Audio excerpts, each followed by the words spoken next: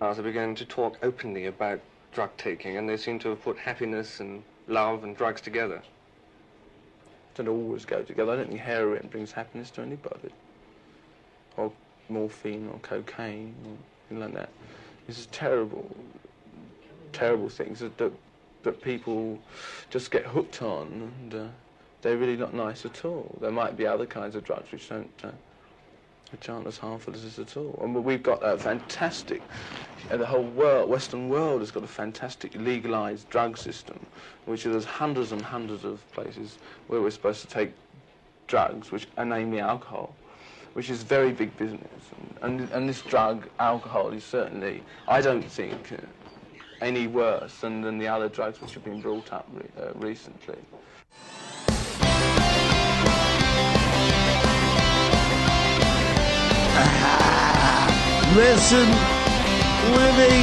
Listening to Synchronon. Sick and Ron. Yes, you're listening to Synchronon. The Sick and Wrong, the world source for antisocial commentary. God, what a bunch of scumbags. Good evening. Welcome to Sick and Wrong, the world source for antisocial commentary. I'm one of your hosts, Steve Simon. Hi, I'm Kate Rambeau. Hello. What's the crack there, Kate Rambeau? I have been officially diagnosed with nasal fissures. Anal fissures? Nasal fissures.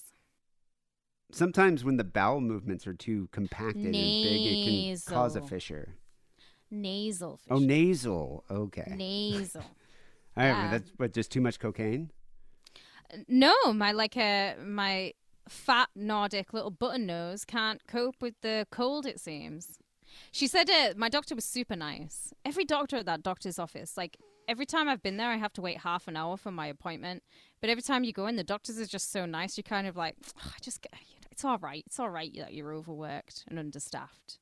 You're just so fucking nice. When you go in there and you're like, hey, I got like cracks in my nose, I got the nasal, do they even ask you if you do cocaine? No, I think she looked at me and she was like, you're not on the ching all the live long day. But I said to her, I was like, I went on Dr. Google, and I know these are nasal fissures, but I'm not quite sure like what they've come from, or I think it's the cold. I work in a cold environment, like 30 hours a week. I'm effectively in a cold environment. And you know what I learned recently as well? John Holmes of Wonderland fame. He had a similar job to me. He was a forklift truck driver in a warehouse in LA. And his lung collapsed 3 times in 2 years because he went in from the blazing hot sunshine of LA. And then as he drove into the warehouse, the freezing cold temperature just like fucked his lungs. So I'm very similar to John Holmes, except I don't have AIDS. Didn't he also have anal fissures? I think he did towards the end, yes. Rest in peace. I imagine it must be really cold there. Are you freezing your tits off? It has been cold, and no, I'm not freezing my tits off. I've put, we've been talking about it at work. I was like, I've put my heating on. I couldn't give a fuck. I'll go into debt with the energy company, because what are they going to do? Are they going to come and try and take their energy back? Come and try. It's not physically, it's against the laws of science for you to take your energy back. I'll just owe you money, you pricks. It's not my fault. Yeah, let's get on a payment plan. Fuck them. Yeah, fuck them is what I think. I'm being warm and toasty. It's been cold in LA, but cold in LA is like summer for you guys. Right. So today I I took an Uber all the way down to Manhattan Beach at 8:30 a.m. to pick up my new car. Your midlife crisis golf car. It is a very it's the first time that I've ever actually picked out a car for myself. Every car I've had has been a hand-me-down. Oh, actually, I take it back. Me and my girlfriend, like in 2000, bought a car together. But she kind of chose it. I didn't really choose it. So this is the first car that I actually was like, this is my car. Like I went and picked it out. I customized it. Everything's black. Put all your stickers on it. Oh, yeah. That you wanted. So I got a black 2017 Toyota 86 and only like 50,000 miles on it. Not that bad. I did have them reupholster the seats with black leather as well as add black rims because you kind of have to have everything black. But it's a cool car. They call it the Japanese Porsche. Definitely not as fast as a Porsche, but But it's cool. It's like it's a very affordable sports car, and it's a lot I'm more looking fun to forward to drive than the driving fucking in it. Prius. That's for sure.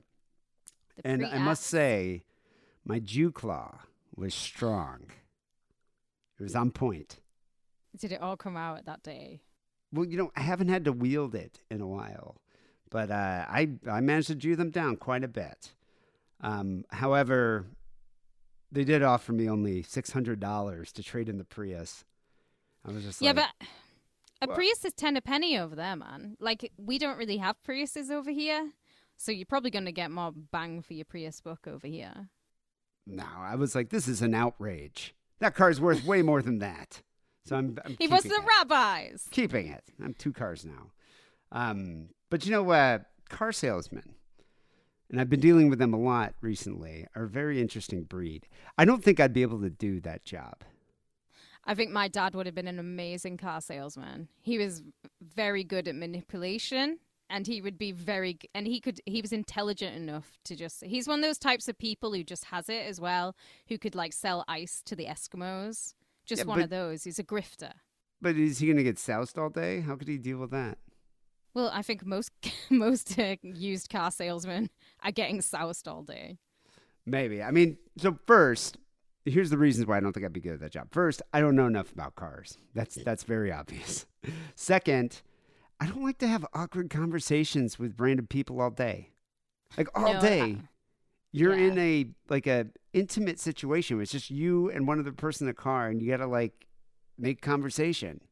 It's a Establish bit like being a rapport. hairdresser, innit? You've just got to keep the banter up, the level of banter, but sometimes there's too much banter, sometimes there isn't. That would be the word. The customer interface is the worst Yeah, part. it's banter. Like I think you have to establish a rapport in order to make the sale, and I'm just not that good at small talk like that. But that's their job.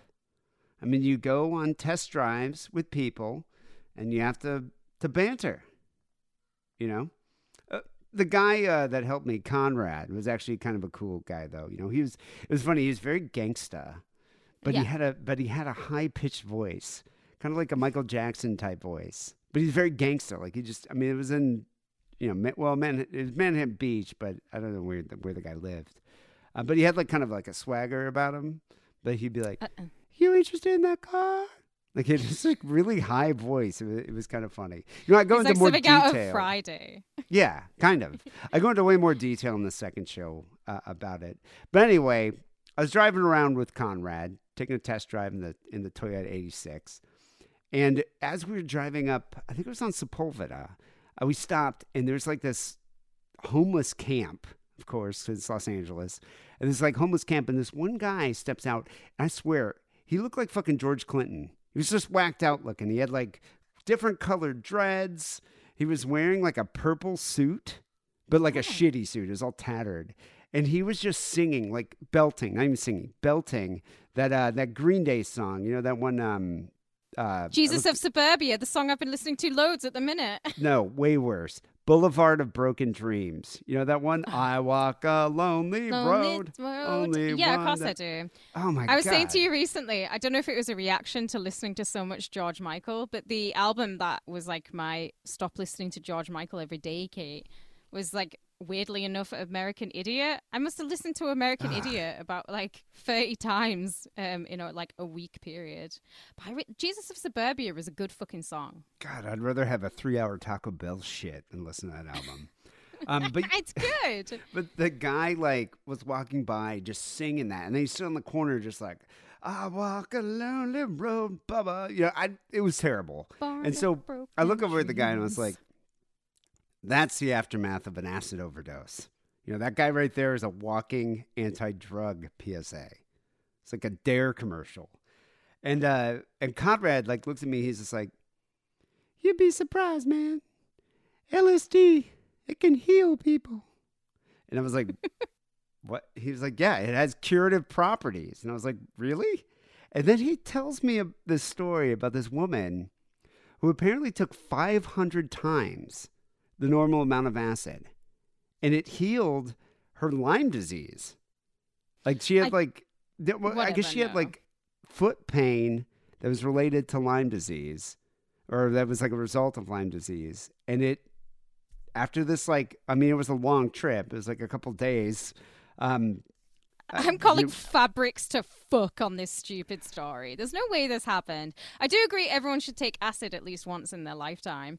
But if you're you're on a trip for 5 days to heal your foot pain. Fabrics. Well, we were talking about it. I guess she'd been suffering from years from this foot-related illness or foot-related pain that she got from Lyme disease. And she didn't take the 500 times the amount of acid on purpose. It was an accidental overdose.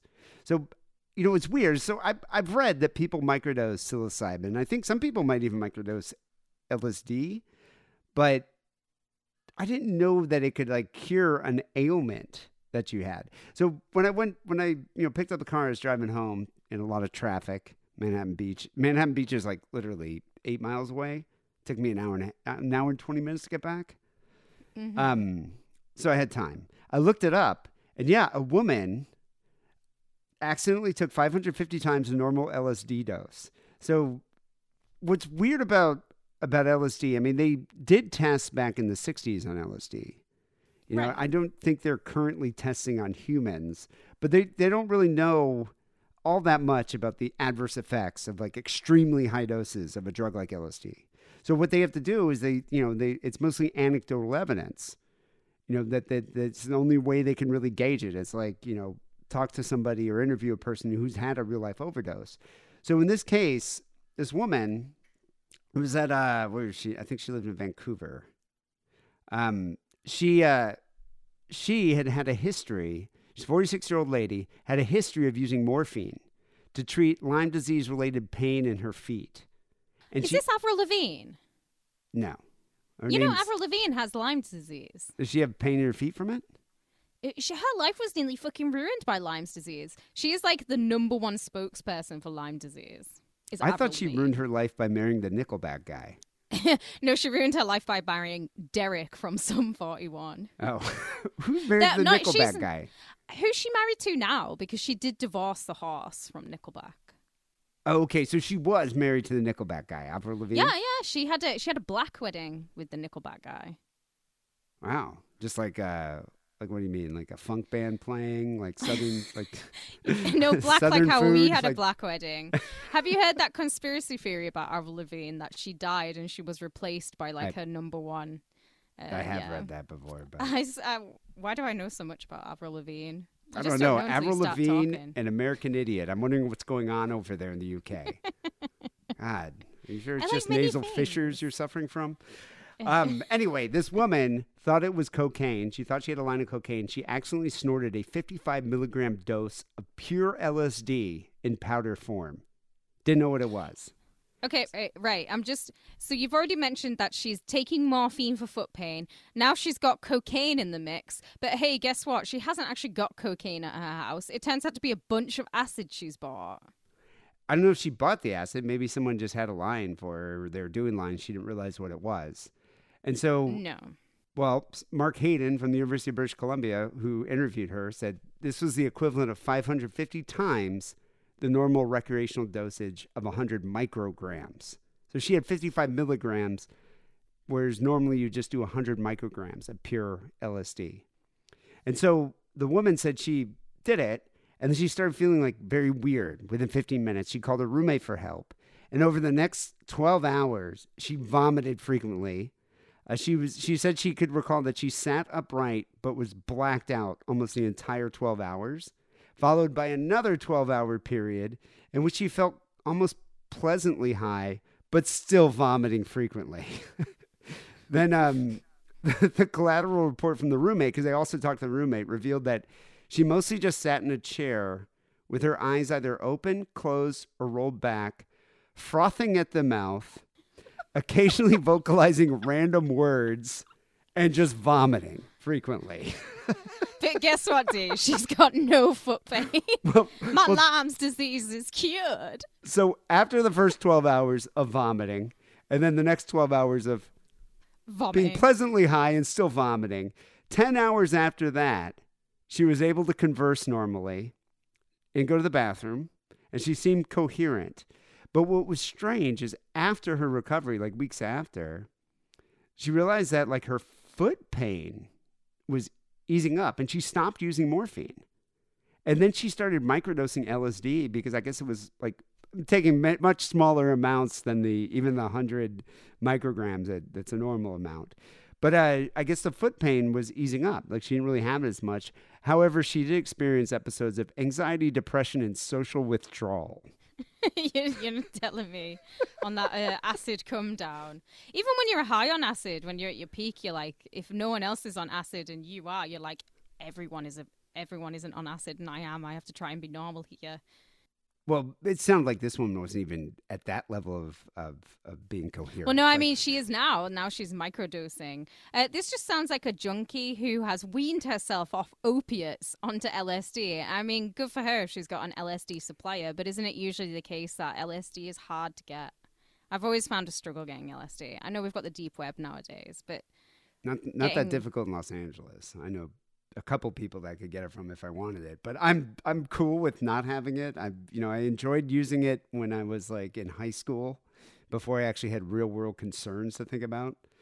At this point, I'm fine just drinking booze and smoking a little weed here and there. But anyway, Colorado just voted to legalize mushrooms, and so I'm wondering if LSD, will be next, and then it won't be. Well, I don't. Who knows? I mean, it's. I was surprised that they legalized mushrooms. I think it's funny that workplaces are going to have to deal with their employees, microdosing. Yeah, mushrooms and weed, I get. They're from the earth. They're from nature. LSD is entirely human-made. It's manufactured. It's like speed. Yeah, I mean, it's synthetic.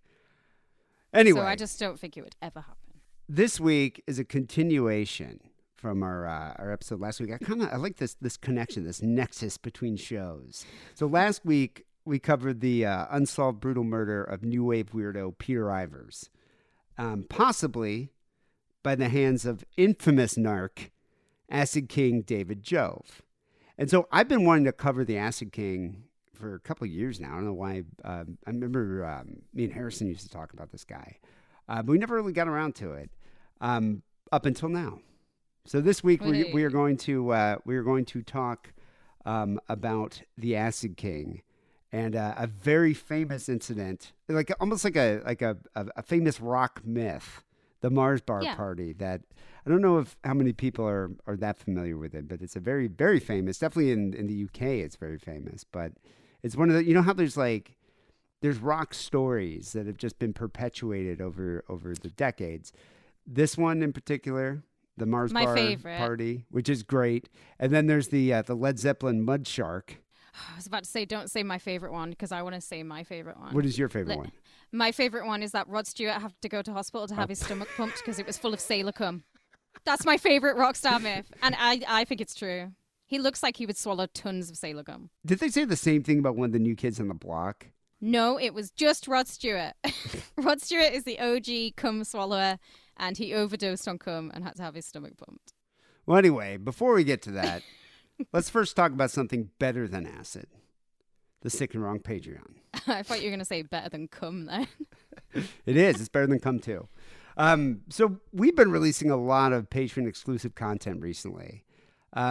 It's funny. A lot of people emailed me for pics of my brother's weird roommate who jacks off in gay Zoom rooms all day. I still haven't seen a picture. I don't have a picture of the guy. I didn't take a picture with the guy, but I'm working on it. All right. So if you're a patron, you might be able to see it. Yeah, but this is why you needed a millennial at that party, at that mix-up. It was just full of you old lot who don't know how to use your phones. If I'd have been there, I would have been doing lives with him.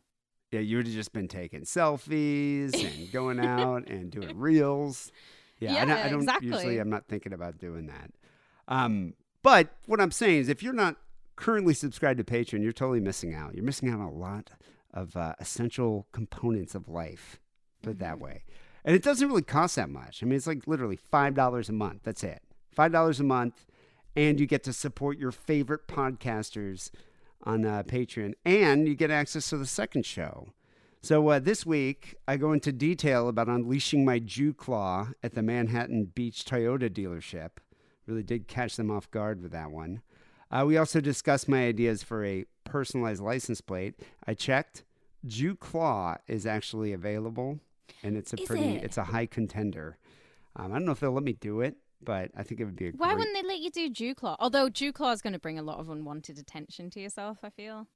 Possibly, but no one's going to try to screw me over because I'll whip out that Jew claw. I'll barter with them.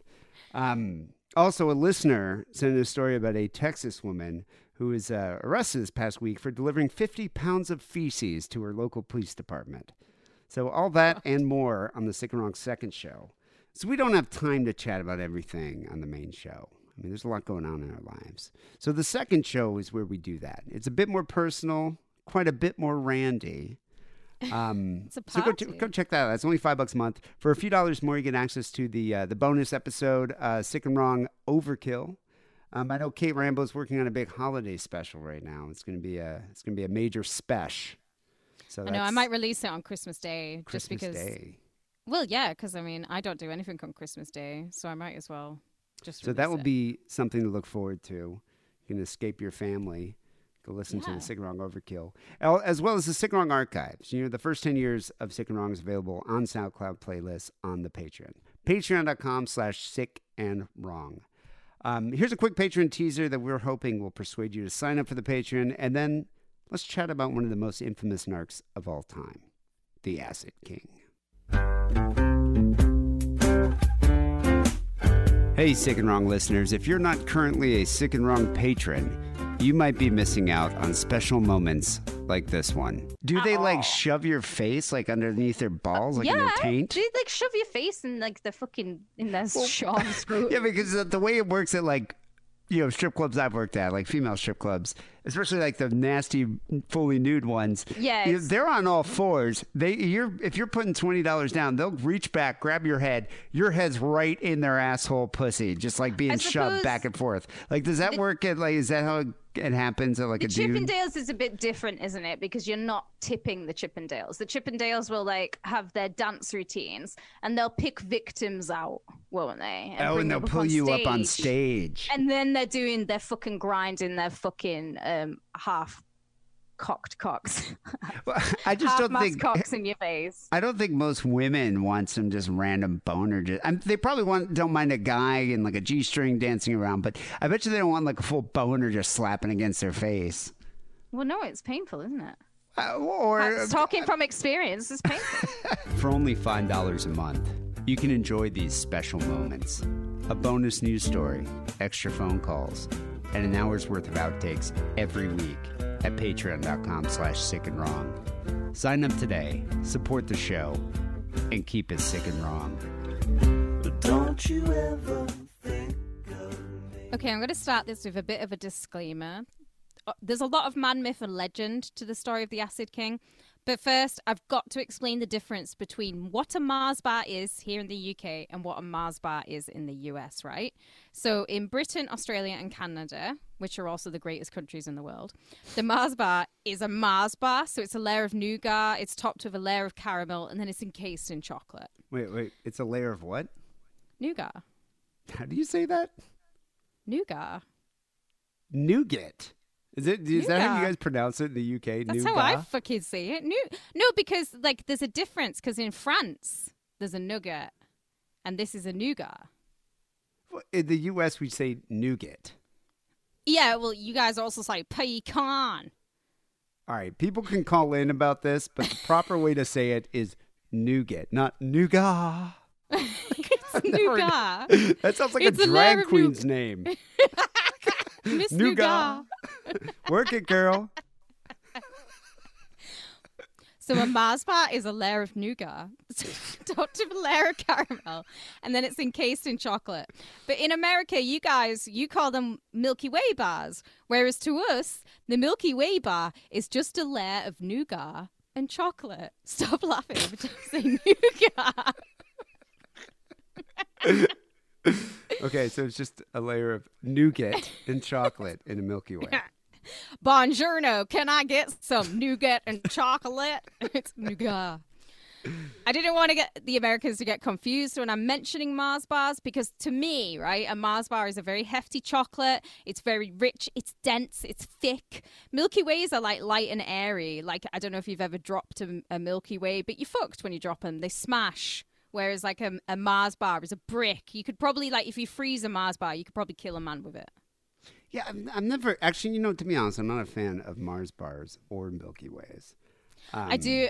I like a Milky Way. I'm putting that out there. I'd rather have a Milky Way than a Mars bar. Than a Mars bar. Well, I looked it up actually after you said this. I never really thought about it because we have Mars bars here. Like you do, I know we used to, but an American version of the Mars bar was produced, which had nougat and, Nougat.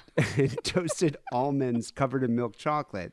That sounds Later, nice. caramel was then added to the recipe. So you had nougat, toasted almonds, covered in chocolate, and then caramel.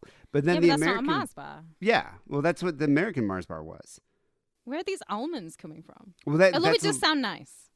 actually probably it does sound pretty good. But then the American version was discontinued in 2002, and then they revived it in 2003 under the name Snickers Almond Bar. Yeah, fuck that. That's stupid. But now the Milky Way, I didn't even know this, but the Milky Way sold outside the U.S. has no caramel topping, and it just consists of a nougat center that is considerably lighter than that of the British Mars bar and the American Milky Way bar. So the global Milky Way that's marketed in the United States is a Three Musketeers bar. Okay, right. Because I was about to say, our Milky Way bars here are like, they're so light and airy, they practically float. So you're saying that a Three Musketeers bar has a bit more like density to it. There's a bit more nougat in there. No, I think the global Milky Way bar that is light and airy is the Three Musketeers bar. Oh, you think yours is the lighter? It can't be lighter than what we have, honestly. If you drop a Milky Way bar on the floor here, it's smashed. It's But smushed. like a Three Musketeers is very fragile. Like it'll crush. Like it will be smashed if you like dropped it. Whereas I think an American Milky Way bar, that has like caramel to hold it all together and nougat. When I come to Paris and Lisbon, when I meet up with you at New Year, I'm going to bring you a Milky Way bar, and you can tell me which has more nougat, the Three Musketeers bar or the Milky Way. And Is we can nougat solve what you guys scrape out of your foreskins? it. Nougat. It's how I say it. I'm pretty sure loads of people say nougat. Maybe it's like a scone situation. That's what I'm thinking. No, I've always said nougat. I don't know. Maybe it's just the way you pronounce it. Or maybe that's good. the British pronunciation. I'm not sure. But in the U.S., it's nougat. Buongiorno. So a fun fact about Mars bar, actually, D. It's been around since 1922, so it's over 100. It's 100 years old. Happy birthday, Mars bar. And it's actually named after a popular malted drink of the time, and it's not the astronomical galaxy like you'd expect.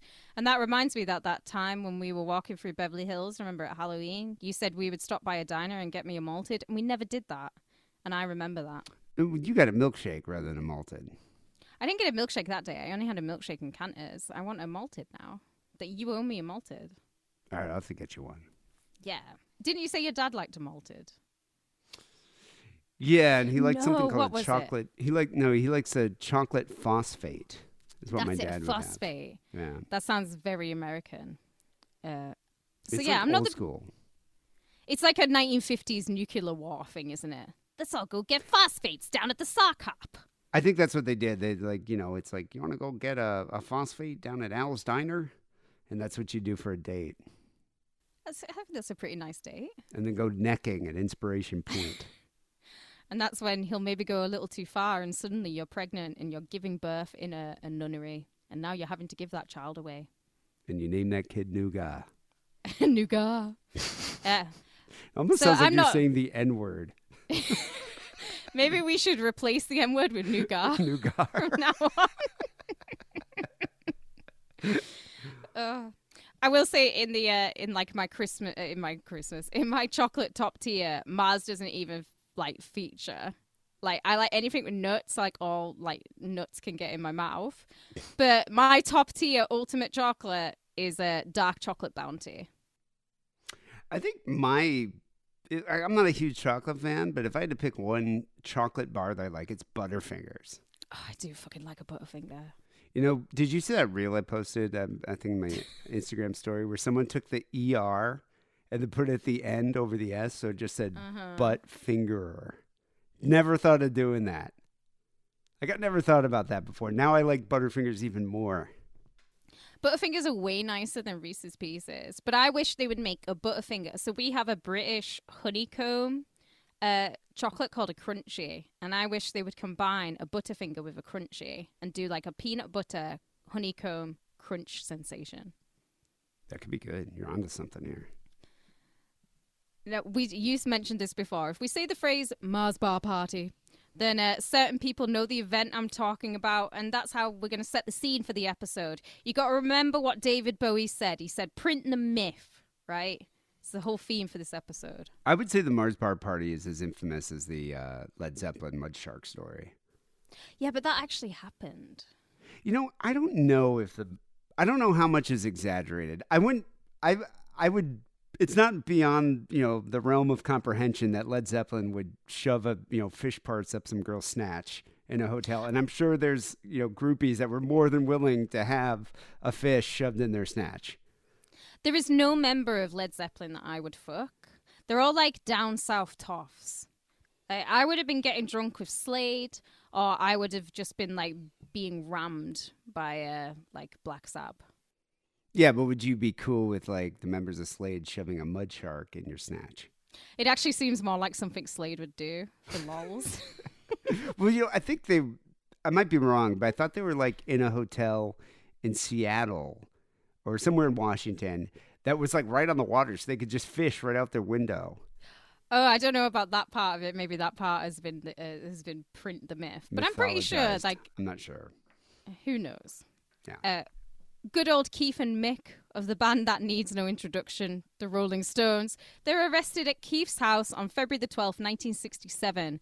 Whispers of a setup started almost immediately, and for once, it turns out that conspiracy theorists were right. As Keith said, there's two ways the authorities can deal with a perceived challenge. One is to absorb, and the other is to nail. They had to leave the Beatles alone because they had already given them medals. So we got the nail.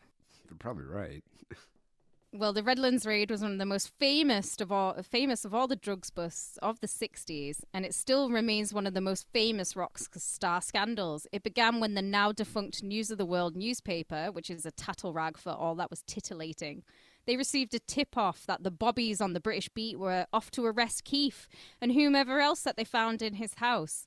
The paper put in a sneaky bid amongst the local law enforcement, and for a tidy sum, they were allowed behind-the-scenes information, which still goes on to this day. When you listen to the Stones' 60s music, along with the Beatles at that time, the Beatles had a very clean-cut image. The Stones, they started growing their hair long. And they were they just were bad considered, boys. Yeah, they were considered rebels, like bad boys, especially in the media, especially amongst authority figures.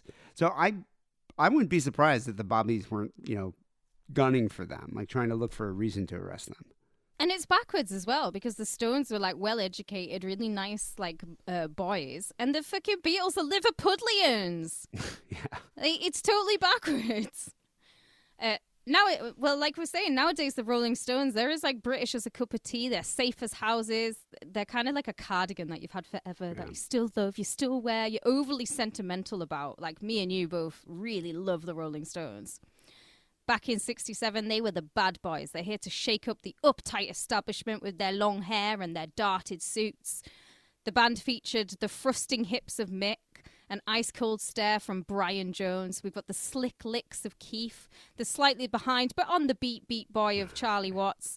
And we're not going to talk about Bill fucking Wyman, because the less said about him, the better. Keith and Mick have erased him from the band's history, so we're just going to pretend he's never existed. He's a fucking nonce. Yeah, he's a nonce. They kicked him out the band.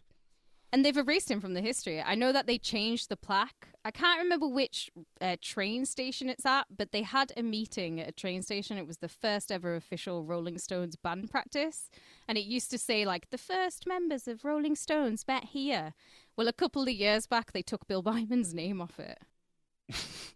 I wonder, is Bill Wyman, allowed to, form another band and play the songs that he, contributed to? I'm not sure of his level of songwriting, to be honest. I think he would get sued. They would sue him.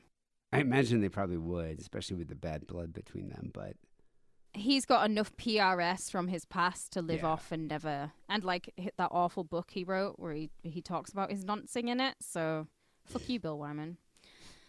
The Mod Squad of Britain, they're eating it up. They're digging the Rolling Stones blues covers, instant rock classics. They've got pockets full of pocket money and weekly wages to spend on suits from Savile Row and the speed that they would need to dance all weekend. They're fueled on fish and chips wrapped in yesterday's news.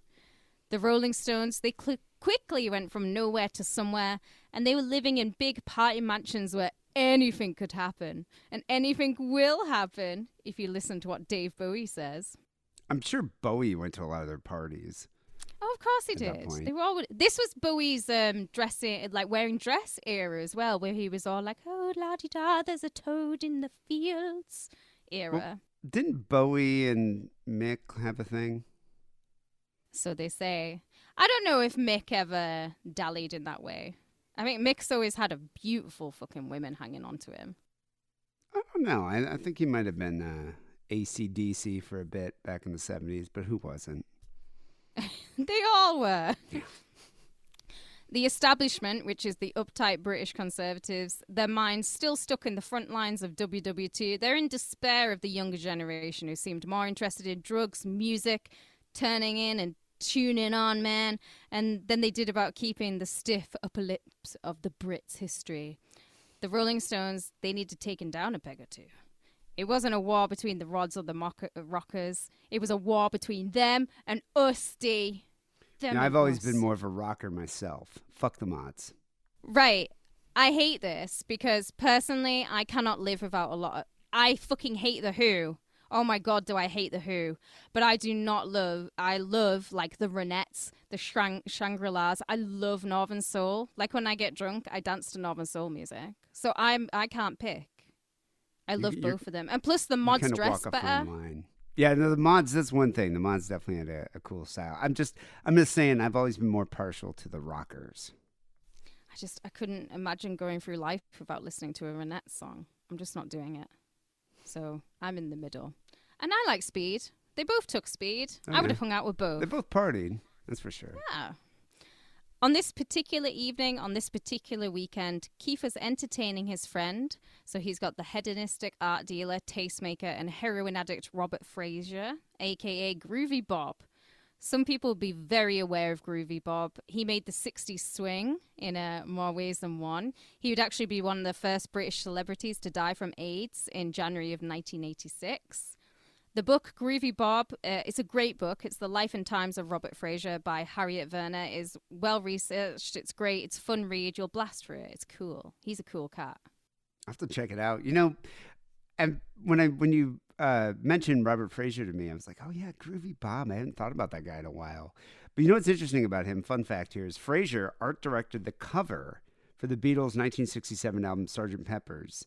Yeah. And he actually dissuaded the group from using the original cover, which is that, and you people have probably seen it, but it's like that psychedelic artwork that was created by the design collective, the Dutch design collective, The Fool. And it's got that like kind of psychedelic background. It just had a picture of them standing in their outfits, like in the corner. But Fraser's like, no, that sucks. And so he suggested that they get these hip pop artists in London who did the whole famous collage cover design, and they won like a Grammy Award for that. Yeah. I mean, he was definitely very influential on the art scene as a tastemaker. That book is so good. I've had that for years. Mick was there as well. This was back when they were still friends and not just frenemies. And Mick had brought his girlfriend a smoke show in looks, voice, and talent, Marianne Faithfull. Marianne was just as much as part of the British invasion as the Stones. Her single, As Tears Go By, was a huge hit, and her English rose looks led her down to tread the boards in the end. I can highly recommend her film, The Girl on the Motorcycle.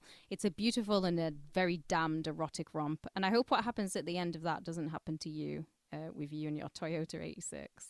Yeah, hopefully not. Do you get to see her tits in that movie? I can't remember how naked she gets in it. She's got a set of rack on her, like. I know. That's what I'm saying. I will definitely watch it if I get to see her right. If there's titties.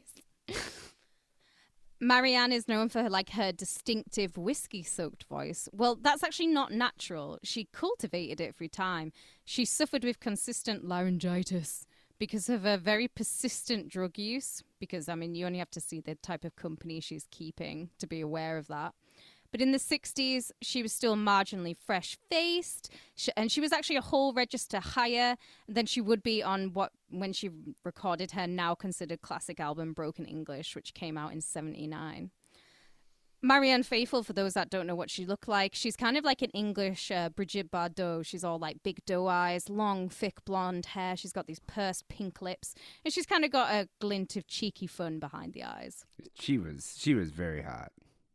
Yeah, she's totally hot. But name a woman that Mick Jagger was with that wasn't just beautiful. No, all he of them. Dated, so many beautiful women. Who is Jerry Hall dating now? It's someone like Rupert Murdoch. Rupert Murdoch. Yeah, isn't that weird? That said everything to me that I needed to know about Jerry Hall. But also, Jerry Hall is from Texas. Well, yeah, I guess that's true. But Yeah, I mean, she it's may just have been like- hedonistic, but probably very conservative at heart. Yeah, God, I can't imagine. Like, I can't picture them having sex. Whereas I could picture Jerry Hall having sex with like old Mick Jagger. I love that she dumped Brian Ferry for Mick Jagger, because honestly, I would dump Brian Ferry for Mick Jagger too. Wouldn't you? Who was Ronnie Wood dating back then?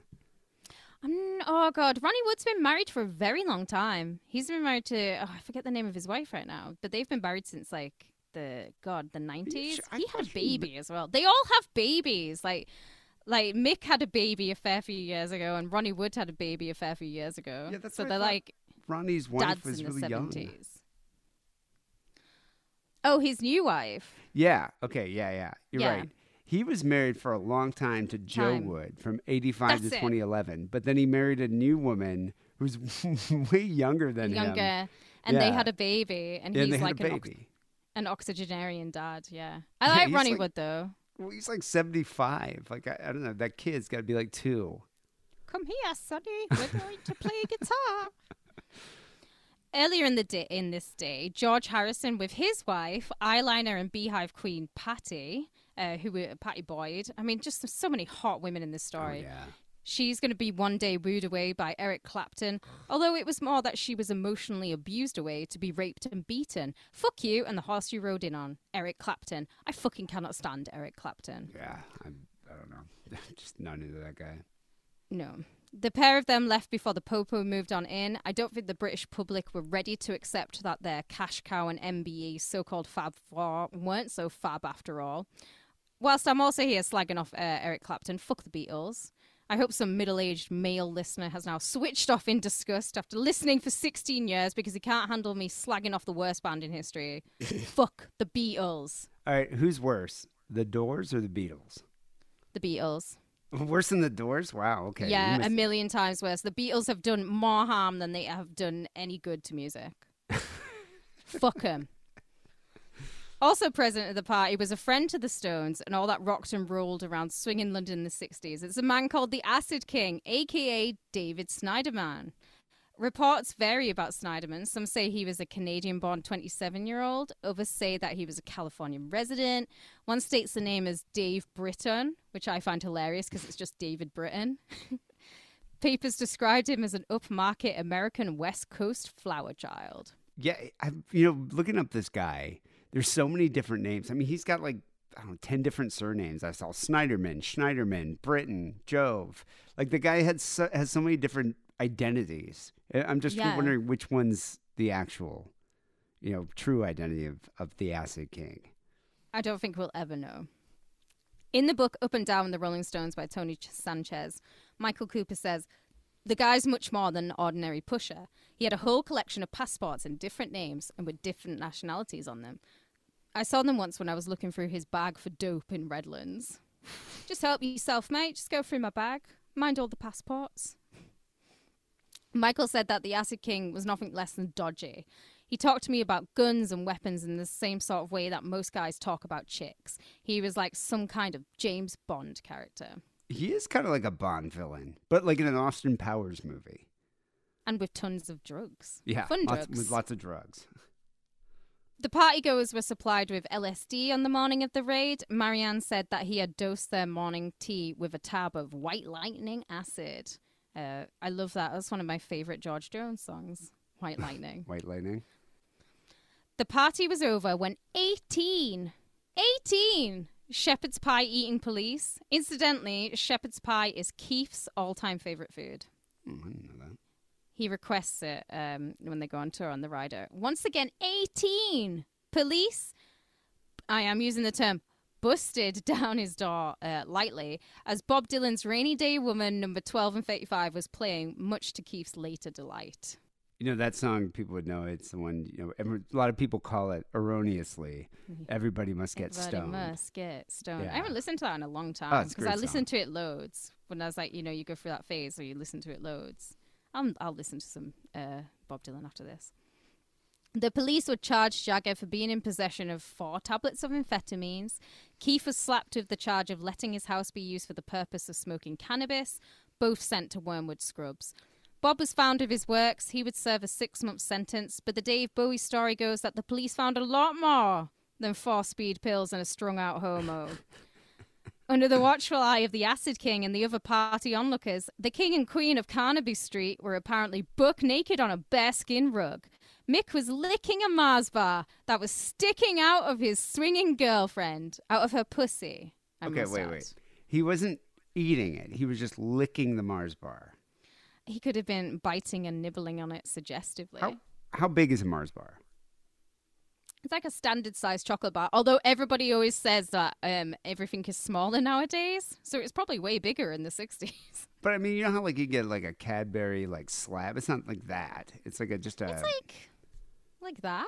Like what? Like 4 inches? So could you fit that whole thing in your pussy? Oh, yeah. With ease. Yeah, but first of all, I'd be nervous because it would probably melt. But I find it funny that he was licking it rather than just eating it. I think licking is much more provocative, isn't it? Yeah, I suppose. Sexier. It's kind of like an Andy Warhol porno, the It couple doing it with the most British of chocolate bars. Also, I would like to use this as an aside. I know I don't need to say this because all the women who listen to this show are highly intelligent people, but don't shove chocolate bars in your pussies. I know they don't need to be told because I don't need to be told to not put food in my pussy. It's like an innate thing we are born with. Don't put things in our pussy. Just don't. Yeah, it's your genitals. You just don't put food on them. I've never Well, we understood get thrush. You don't get thrush. We get thrush from it. It's going to fuck up with your pH levels if you get some chocolate in there. Well, it's just Don't do gross. it. You don't put. I don't associate food with genitals. I'm glad you don't. No. But this is where the rumors persisted. So much so that Marianne even addressed the incident in her autobiography, saying the Mars bar was a very effective piece of demonizing. It's way out there. It was so overdone with such malicious twisting of the facts. Mick retrieving a Mars bar from my vagina. Indeed, it was far too jaded for any of us to have conceived of. It's a dirty old man's fantasy. Some old fart who goes to a dominatrix every Thursday afternoon to get spanked. A cop's idea of what people do on acid. Have you read the book Butterfly on a Wheel, The Great Stones Drug Bust, all about the Redlands bust? No, I haven't, but it is actually on my watch list. I probably should have got it for this episode. Yeah, I was listening to this interview where Simon Wells, the author, is being interviewed about it. And he was saying that Marianne Faithfull feels that it left an indelible stain on her career. She was it was a struggle for her to get her career back on track after this incident. I bet it was. I'm just surprised. I mean, it's the 60s. It's the flower power, summer free love era. I'm surprised people would freak out about that. Did she have that squeaky clean of an image? Why was she hanging out with the Stones then? It was different times back then, Dee. We can look back on this with hindsight, but it was still a very conservative era. People were still getting engaged at 18, still going to a 9-to-5 job, still having children really young. It wasn't like it is. People going off and living in communes or being in rock and roll bands were very outside the norm. I get what she's saying. And I like the way she completely just says it was all fabrics in her book. She was naked when the police actually politely knocked on the door and then let themselves in. But that's because when she'd been high on acid during the day, she'd gone upstairs, she'd taken a bath, and then she'd come down. She came downstairs in an orange fur bed cover. But because she is a performer, she did give the police a quick flash when they came in, but she wasn't arrested. And neither was the Acid King. You know, that's one thing I've never understood is how people can bathe or take a shower on acid. On a come down, I can kind of get it, but when I'm peaking, I have to be outside. I have to be like doing an activity. I remember one time when I was in college, I had like just taken acid and I needed to take a shower because we were all going out, and I just dropped, and I was like, I'll have time to take a shower and everything. And while I was showering, I started feeling it. Like I definitely started. No. I could tell that I was like starting to trip, and so I got out of the shower and I started toweling myself off, and I was unable to get dry. Like I'm sure I was dry, but I, didn't know if I was dry, so I kept drying myself off. Anyway, I was just completely like lobster red. And I remember I rejoined everybody and said, they're like, dude, you're like really red. And I think I just like chafed myself. And I was just like, you probably, good rule of thumb, don't bathe while you're on acid. Maybe on a come down, though. As I was saying, what I used to love when you were peaking on ecstasy was to go take a shower. That I probably wouldn't have a problem with. Actually, I've taken showers on ecstasy before. I was about to say, it's like a horny next level experience. Well, not by myself. Oh, wait, this is back when ecstasy had ecstasy in it, though. Drugs are trash nowadays.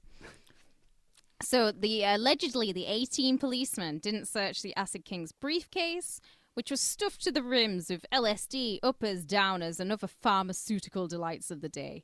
He told the officers that the case contained film and that once it was exposed to the light, it would all be ruined. They believed him, and by believe, I do mean nudge, nudge, wink, wink. A searching officer did bodily search him. They found hash, and in the police evidence notes, they did book the suitcase, which was full of around 30 items that were suspicious, but apparently not enough to book and charge Snyderman. I wonder why. I'm saying Snyderman like I'm about to say Spider-Man. I do apologize, but it's a made-up name anyways. That is suspicious, though. I wonder why they found hash on him and didn't search him further. Very suspicious. Well, no, they did. All the reports say that they didn't book this briefcase, right? But I looked through the police notes, and the police notes say that they looked through this briefcase. Yeah.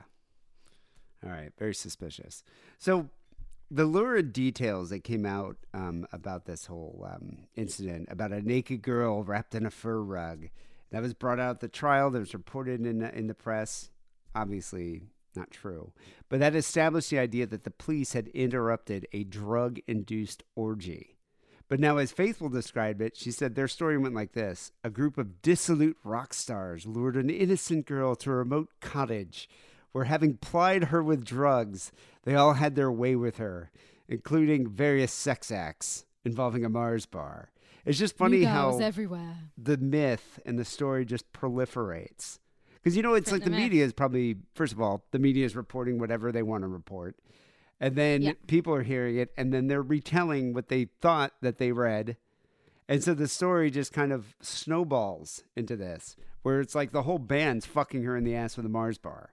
Yeah, it was like how us just talking about the Led Zeppelin incident, where like, and wasn't the hotel next to a river so they could just fish the fish out? It's like it snowballs, it grows. But, it's salacious. Where the rumor started, though, is unknown. Because I started looking into this, like, well, who started the rumor? Was it a journalist? Was it Definitely. A lawyer? Trying to defame the Stones? Like, or was it the Stones? Trying to be, notorious? So I looked into it. So when and where the rumor started is unknown, but it was already circulating by the time the trial happened. So the jurors must have known about it. Obviously, like, it was all over the news.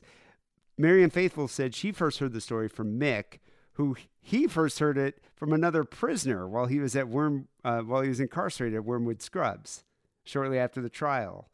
One claim is that the rumor is inspired by Keith's cache of candy, which is a detail that was listed in the official police inventory of the raid. So he had like a big, secret cache just filled with candy.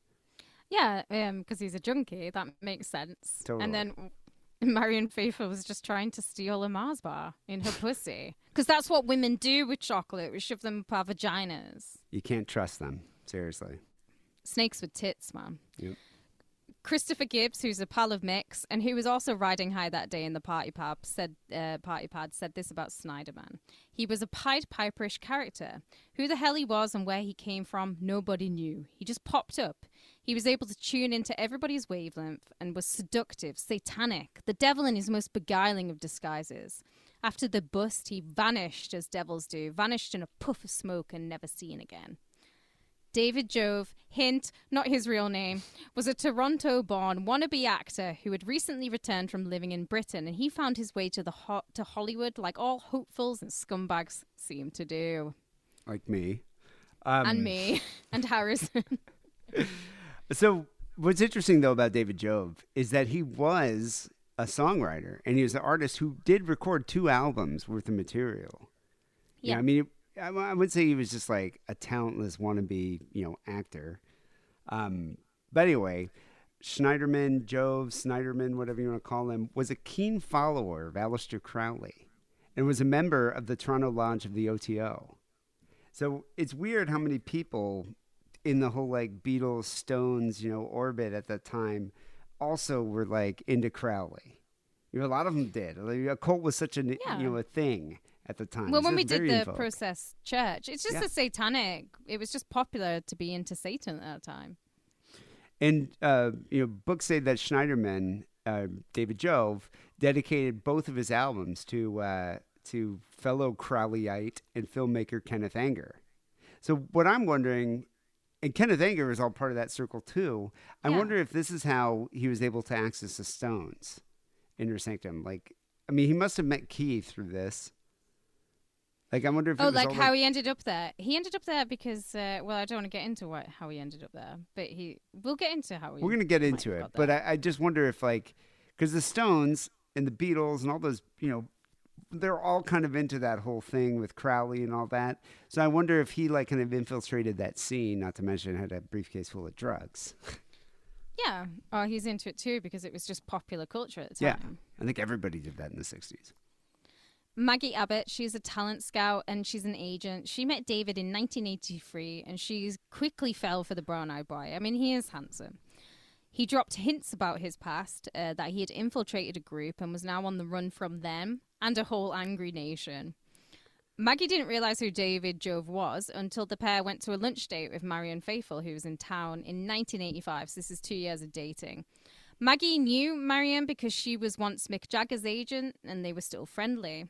Marianne immediately recognized the Acid King, and after the lunch, she basically took her out to the car, and she told Maggie to steer clear of him because of his involvement with Redlands and his ensuing disappearance, and this whole horrible... He'd basically nearly ruined her career. So you'd be pissed. Oh, yeah. Good on Marianne for sitting through a whole lunch with him, because I would have just chucked my wine in his face. Yeah, I'm surprised she didn't just walk over the table and just turn around, about face, and just leave. I would have gone to a store and bought a delicious nougat-filled Mars bar and just gone and just whipped it at it. Hit him in the head with a bar full of nougat. Nougat. Maggie would write a book about David called The Acid King, and this is as much smoke and mirrors and print the myth as David Jove himself. And she said of him, David was a heavy drug user, but he had a quick wit. He was the perfect choice to infiltrate the Stones. He never showed any remorse for what he did. It was all about how he had been the victim. He was a totally selfish person. Mick had been my friend as well as a client, and I thought about trying to persuade David to come clean publicly, but he was always armed with a handgun, and I feared that if I gave him away, he would shoot me. David told Maggie that the bus was planned after that he had been caught with a ton of pot at customs. He was told by British spooks that he'd get out of any prison time that was coming his way if he simply set up the Stones. He said that the British spooks were working with the FBI's counterintelligence division known as COINTELPRO. COINTELPRO's job was to discredit groups that were seen as subversive, and at the time, you can't really get more popular and subversive than the Stones. After all, they sang about Satan, and Mick was quoted as saying, "War stems from power-mad politicians and patriots. We must end all these mindless men from seats of power and replace them with real people, people of compassion." Bold. He's bold, I tell you. You know, that is one. COINTELPRO was something. Oh, I've is that been- how you say it? Yeah, it's COINTELPRO. What am And, I you're, saying? you're on a roll. I didn't want to interrupt. Thank you. But I've been wanting to cover that. Actually, it's very interesting. It's an interesting part of a very controversial part of U.S. history. But it was set up. The COINTELPRO group, I guess, directive was set up by FBI Director J. Edgar Hoover to surveil and disrupt groups and movements that the FBI found threatening. And so most of the groups were like anti-war, student environmental activists, and like the New Left, the people that were against like Vietnam, Yeah. for example. That's who they were trying to really surveil. But they also harassed, infiltrated, and accused of criminal activity many members of the black community, particularly the Black Panthers, but other black leaders like Dr. Martin Luther King, Huey Newton, Bobby Seale, Stokely Carmichael, and Elijah Muhammad. They were all targets of harassment by COINTELPRO. But Hoover's a weird guy anyway. I mean, that guy yeah, he has was. so many skeletons in his closet. But he had like closeted, indeed. Oh yeah, but he was obsessed by the threat posed by intellectuals, political dissidents, and the anti-war and contraception activists. Like he was obsessed with them too.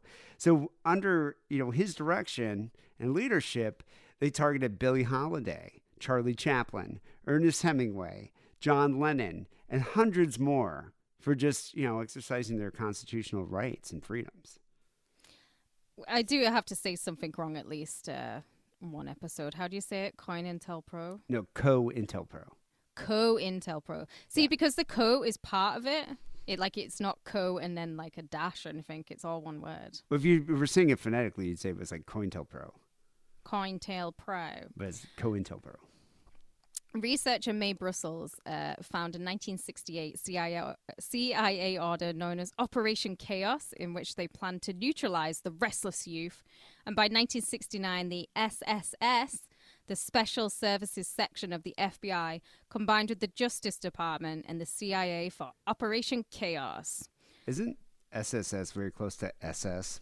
Yes, it's very close. I think When they I was choose saying some that, other letters. can you do a lisp? Because when I was saying that, I was like, I wish I could do a lisp. Or one of those things where I could whistle on my S's. That's always endearing when people can do that. Operation Chaos, it ran from 1967, the year of the Redlands bust, and it ended in 1974. It was established by Lyndon B. Johnson and expanded by Nixon. Their main targets were the Students for a Democratic Society, the Black Panther Party, the Young Lords, Women's Strike for Peace, and Ramparts Magazine. Like, they just hate you, Ramparts Magazine. You're on the list. At its finality, Operation Chaos had files on 7,200 Americans, a computer index totaling 300,000 civilians, and around, 1,000 subversive splinter groups. It came to an end when investigative reporter and author, there's actually a few of his books I want. He wrote a book about killing Osama bin Laden, Seymour Hersh. He published an article in the New York Times about the operation on December the 22nd, 1974. So that expose brought Operation Chaos to an end. It did. Yeah, but it's interesting the methods that they employed here. Like there was physical surveillance, electronic eavesdropping. They used liaison services in maintaining surveillance, and the CIA expanded it. So it was like anti-war groups, leftist groups, groups operating within the women's lib movement. That was a major target. Wow. I forget that show that was about the pro-choice activists in the 70s. This is actually a pretty decent show. Rhoda, No, sorry? It Rhoda? was relatively recent. It came out like maybe 3 or 4 years ago. Rhoda. Possibly, I'm not sure. But they went into how they're being harassed by the FBI. But the domestic spying of Operation Chaos also targeted the Israeli embassy and domestic Jewish groups such as the B'nai B'rith. And so what they did is to spy on the B'nai B'rith in the Israeli embassy, they purchased a garbage collection company so that they could collect all of their trash to like analyze and rummage through it before destroying it. Imagine like you set out to the academy and then you get deemed intelligent and smart enough that you can be sent to the FBI academy and you're like, oh yeah, great, this is my life path, this is my worth. And then like, right, you're on garbage duty. Really? But That's what I'm doing. It's all very Orwellian, though. You know, it's like this surveillance. We're watching you. Yeah, and now they don't need to do any of this because it's all electronic. They can just sit. I mean, they're watching us through our cameras right now, especially you, not me. Yeah, no, you. I should put a piece of tape over that. Maggie and David, they didn't last. David found love and marriage with Marlene Weinstock. And she also went by the stage name Lotus Weinstock, and she's super interesting. So we're going to talk about her for a little while. She was a college dropout, but she didn't drop out because she wasn't intelligent. She dropped out to move to New York to pursue her love of theater and dance. And she did really kind of pretty well. She got a few off-Broadway roles. In 1965, she met Lenny Bruce. She was 22 and he was 40. They were instantly attracted to each other, and they were engaged up until his fatal overdose in August of 1966. His death totally shocked her, and her reaction was a spiritual one. She turned to poetry and songs to help her deal, which kind of like, I kind of did that in a different kind of way, because like when my dad died, I went and wrote a concept album about murder and death with Asian Babes. That was like what I did. I think I recorded a podcast with Wackerly. See, there you go. It was a spiritual one. Yeah, I talked about hiding my dad's drugs while the hospice nurse was trying to flush him down the toilet. Yeah. One of my prouder moments. We've all been there. Lotus performed in a musical comedy duo called The Turtles with Jimmy Gavin, and they toured the folk scene circuit, which was huge at the time. I mean, this is the late 60s. She's kind of like an outsider artist, like Peter Ivers was, because like there wasn't many other musical comedy duos, especially with like a female going around at the time.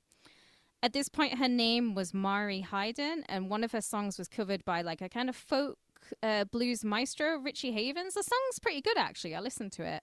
It's a song called Cautiously, and it features on his 1969 album named 1983. In 1969, she met David Jove in Toronto, and within 2 weeks, they were married. There's the first red flag. Almost immediately, she became pregnant with their daughter, Lily. James Weinstock, Lotus's brother, said, I first met David on Christmas Day in 1969 when I had returned to California from Bali, where I had gone searching for God.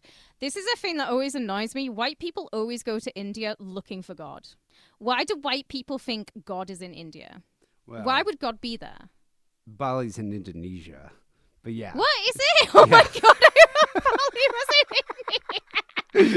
Bali's in Indonesia, let me remind you. But it's not in India. Relatively close to India. But yeah, a lot of people, a lot of the new age types at that time were like going on spirit quests to like, that's why I thought Bali seems very odd for her to go to. Because India. Yeah, because they usually go to India. Yeah, do you think they have nougat India. in Bali? Yeah.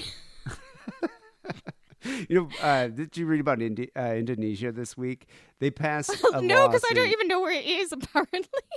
They passed a law saying no premarital sex in that country, applying to tourists as well. Oh. Why But the why would fuck would tourists you go go there there? when you're not married? What?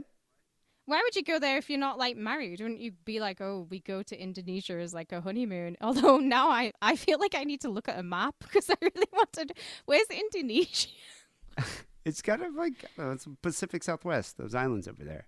But Is it... Okay. no, Bali's like a To look major it up. tourist destination.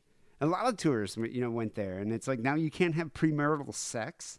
They recently got a very conservative government. Right. They came into power. Would you not just pretend to be married? Just put some rings on and be like Mr. and Mrs. Book your I don't know hotel how room they to Mr. and enforce Mrs.. this. Are they like busting into hotel rooms, making sure you're not fornicating? Well, maybe.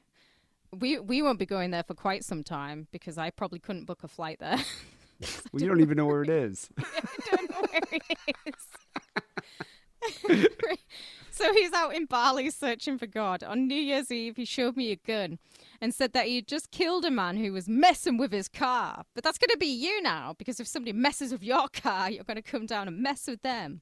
Ooh, It's all I'm very going to pull out print the the Jew myth. claw for sure. If that Yeah. happens. Although they are married and they're still together as a couple, Lotus and Lily never lived with David. And it was around this time that they lived of the Brotherhood of the Source. It's a commune in the Hollywood Hills led by a man called Father Yod. And are we going to do this on next week's show? Yeah, and once again, this is like a 3-part series, and it's going to stop after this because we're getting into the holidays. But there's a nexus between all 3 of these shows. You know, Peter Ivers, murdered by David Jove, whose wife was a member, whose wife was a member of the Source cult. Which, you know, there's a great documentary about the Source, but don't watch it because we'll talk about it. But Father Yod. It was almost like a vegetarian cult. Like I could be down with this. Like Father Yod, he opened like one of he was the owner of one of the countries, like the USA, like one of the first like vegetarian restaurants in this country. It was on the Sunset Strip. It's actually not far away from you. I looked it up. No, it would have been right up the street. Yeah. I heard, you know, I don't know if it was in the 80s or 90s, but they did open it up for just one day. To go, I mean, now there's loads of vegetarian restaurants, but it's kind of fascinating that Father Yod, or Yahovah, as he would like to be called, he was a very like imposing man. Like he had a big long beard. He kind of looked like a wizard. He's huge as well. And he's huge. But he founded this vegetarian spiritual commune in the Hollywood Hills that was known as the Source family. So we're going to get into that next week. Yeah, going to end on a weird cult. So she moved from music to comedy, saying, when a whole room full of people are laughing, suddenly you have dissolved the pain and shame of separateness. At this moment, there is no judgment. It's a true release. As Lotus, she performed on the Merv Griffith Show, the Mike Douglas Show, the Tonight Show, but she actually didn't do too many television appearances because she didn't like being on like a timesheet, basically. But she is super respected amongst other comedians at the time, with her main critiques being that she could be a little bit preachy. One comedian who I absolutely love, who cites her as a major influence, is Sandra Bernhard. I love her. She's hilarious. Other friends of Lotus were Larry Miller, Sam Kinison, Richard Pryor, Robin Williams, Jerry Seinfeld, Jay Leno. I'm just name dropping a few. They were all like buddies, and they all thought she was great. Well, they were all from that same scene, like late 70s, early 80s, like, you know, Comedy Store, Laugh Factory, that whole area. In 1978, the Belly Room, which was a performance area in the Comedy Store, it opened as a place for only women to perform. Lotus is 36 at this time, so she's like kind of a bit of a den mother for the younger comedians there. It was seen as a safe space where there was basically no need for competition. We can work on our craft together. There's going to be zero sexual harassment. And it's a place where they could just grow in confidence. They instilled a sense of confidence in the comedians there, with Lotus saying that confidence speaks louder than any gender. I mean, it's righteous. I dig it. I wonder if she would have been a fan of Dave Chappelle. Who knows? You know, the Belly Room's actually still there. Like it's not women only anymore, but there's like 4 rooms at the Comedy Store that have different stages of comedy going on. So there's like the basement, there's the Belly Room, the main room, and there's, I forget what the other room's called. I hate the fucking Comedy Store. I really do hate it. I think it's cool though that it's awesome that it exists. I just hate being there and having to deal with it. So I rarely go, but I have seen many shows in the Belly Room. Another reason that Lotus probably never made the big times in the comedy circuit was because her number one priority was being a mother. Lily decided from a young age that she wanted to be an actress, but when she was 8, she discovered that she got her kicks playing the violin. And by the time she's 15, she's performing with the Los Angeles Philharmonica. And she's still playing the violin to this very day. George Clinton, not the homeless one, the real George Clinton, called her the Jimi Hendrix of violin. Yeah, you know, she performed with George Clinton. So Lily Hayden is the daughter of Lotus and David Jove. Yeah. So, indeed, have you seen a picture of her? She's hot. She's hot. She's probably like early 40s, I think now, maybe mid 40s. But David Jove and Lotus kind of has a like a Patricia Arquette in True Romance kind of vibe to her. She's like Paula Yates nearly. She's gorgeous. And David Jove is really attractive too. He kind of reminds me of like a Chris Stein new wave character. They're both good-looking people. He kind of looks Jewy. Like when I was looking at him, I was like, he kind of could be. I mean, I'm gonna post a picture to the website, so you can see it. But yeah, he kind of looks Jewy to me. I don't know if he was or not. But Schneiderman, sounds kind of Jewish. He picked that name though. But in other pictures, he doesn't look as Dewey, but I can see what you mean. But Lily Hayden, though, was a prodigy from an early age. And Jove was extremely fond of her music and talent. And he would invite, like, a lot of his friends, a lot of famous friends, to her performances. But he rarely ever told them that the woman on stage, playing the violin was his daughter. I thought that was kind of cool. He's very humble about it. And then afterwards, he'd be like, "That's my child," and people would be like, "Whoa!" Right after. Yeah, no, I thought that was really cool. But Lily Hayden began her career as a child actress at the age of 7. This is before she, picked up the violin. And she initially appeared in commercials, and she moved into television film roles. So from 79 to 80, she played Jenny Colombo, the daughter of Lieutenant Colombo, and his ex-wife, Kate Colombo. So that was kind of funny. And that was in the Columbo spin-off series called Mrs. Columbo. Is Peter Falk in that? Yeah. But I mean, he Is wasn't the main character. Wow. I mean, that was what they did back then. Happy Days Yeah. spun off in Laverne and Shirley. The Jeffersons was a spin-off from like All in the Family. I mean, that was a thing that they did. And in 1983, she started as Belinda Capoletti, the smart and sassy daughter of Rodney Dangerfield's character in the comedy film Easy Money. Oh, and that's how they kind of all probably knew each other as well. Well, I'm sure she probably got that role through her parents. Yeah. Lotus and David, they divorced after 18 years, mostly spent living apart.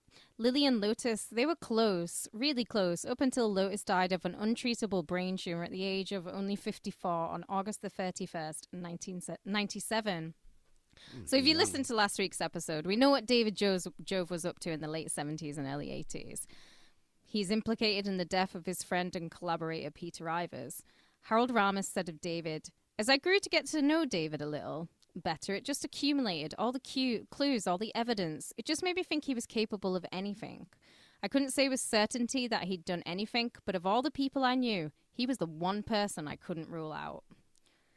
Harold said this after he and David had created The Top for KTLA. Basically, it's a diet version of MTV. It's a continuation of new wave theatre. Guests included Cyndi Lauper, The Hollies, Bill Murray, Dan Aykroyd. And Rodney. Yeah, and Rodney Dangerfield, we love him. The host this time was the Offenbar Chevy Chase, who for one episode dressed up as a punk, and he actually ended up getting in a fight with a real punk in the audience. I hope He refused to return because he's a fucking pussy. And he's replaced with Andy Kaufman, the sweetest. And this would actually be his last paying gig before he died of large cell sarcoma of the lungs on May 16th, 1984. At the only age of 35. You always forget how young Andy Kaufman was when he died. Only the good die young, yeah. Oh. David mainly kept to himself, and by that I mean print the myth. I'm sure he had many fingers in many pies, although he was actually mainly ostracized by the glamour set because of his copious drug use. I wonder if he was just like doing rails of cocaine at this point, or if he was still doing acid. I think he was probably Eddie Nash level drug intake. So he must have been making money supplying people with drugs then. So Yeah. he must have had like connections throughout LA. I think it would have been like one of those sad turns when you go to like somebody who you used to party with and maybe you don't party as much anymore and you see them and you're like, wow, you just didn't stop, did you, man? Like you had I wonder if he still kept, carried around the briefcase. Yeah, all his like that. drugs. You'd just be like, oh, I wish you'd changed. You were so cool, but like, it's just sad what's happened to you. You know, it's funny when Kessler lived here. This is the early aughts, and he was involved with that movie Wonderland with Val Kilmer about John Holmes. Right. His friend directed it. I forget that guy's name, and Mausner wrote it. And so anyway, during that time, it was fun to party because I used to come down here from San Francisco. I was strip club DJing at the time. But I'd come down here and just party with those guys. And I think we hung out with Val Kilmer a couple times. But anyway, they had a friend. Kessler had this friend that he kind of acquaintance that he would get drugs from. And this guy would just show up. He was an older guy. I would say probably, so I would have been in my 20s. This guy probably would have been like close to 50. And he always had this briefcase that he would just open up. That was like a tackle box just filled with drugs. Yeah. Always I mean, it's impressed me. professional. Yeah, it it's was like that guy's a professional. But at the same time, this is a man in his 50s hanging out with a bunch of 20-year-olds. Well, Makes I it think he kinda just sad. went from like Saturday night Party just to house to party. house.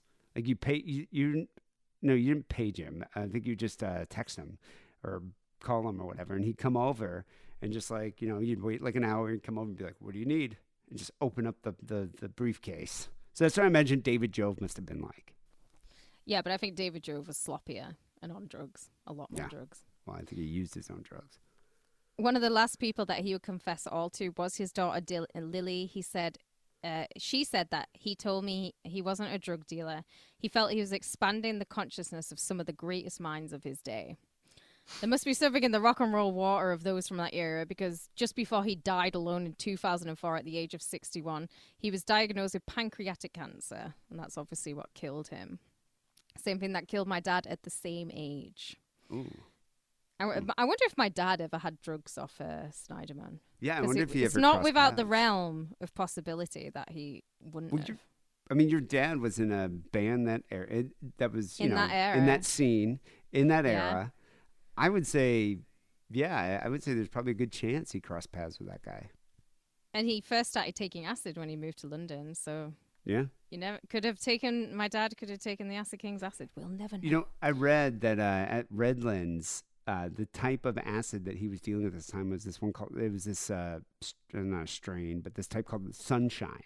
That was really popular. It was supposed to give you one of the best, like, most pleasant trips, but it was very, like, mind expanding. But Sunshine was what Keith Richards wanted. The first acid I ever took was in Sgt. Pepper's, which, considering I hate the Beatles, but it was so much fun. It was very like hippy dippy. I went outside, I was in the park, and I was like, everything's connected, man. The first acid I ever took was Beavis and Butthead. Oh, that's so you, D. I mean, it was of the time. It was like, I don't know, was it 92? That's perfect for you. Yeah. Me and Kessler got like, I think we had 4 hits. We had 2 apiece of Beavis and Butthead acid. Yeah. Oh, good times. The Acid King, Snyderman, David Jove, took all his dirty secrets to his grave.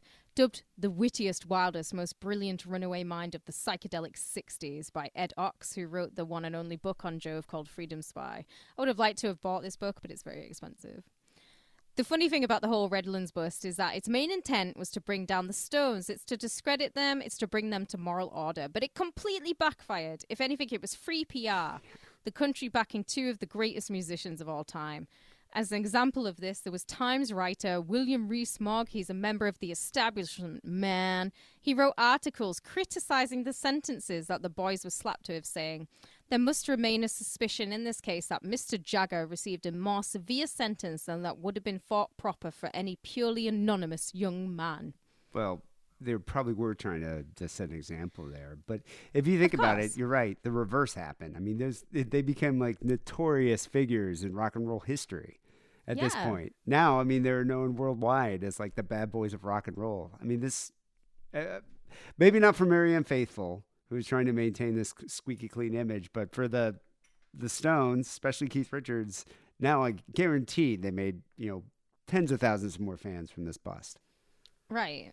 The bust would also be a bonding moment for Keith and Mick. Anyone who knows the Stones history, and I touched upon it in last week's episode, it bonded the pair, meaning Brian, who was already a bit of an outsider, felt even more alienated, although he had plenty of input in their pretty terrible and hastily rushed out album, Their Satanic Majesty's Request. I do quite like the first side of that album. I was just about to say the same thing. I have that record. I actually have the original. It's a cool record to have if you can get the original, because it has the, was that the lenticular picture?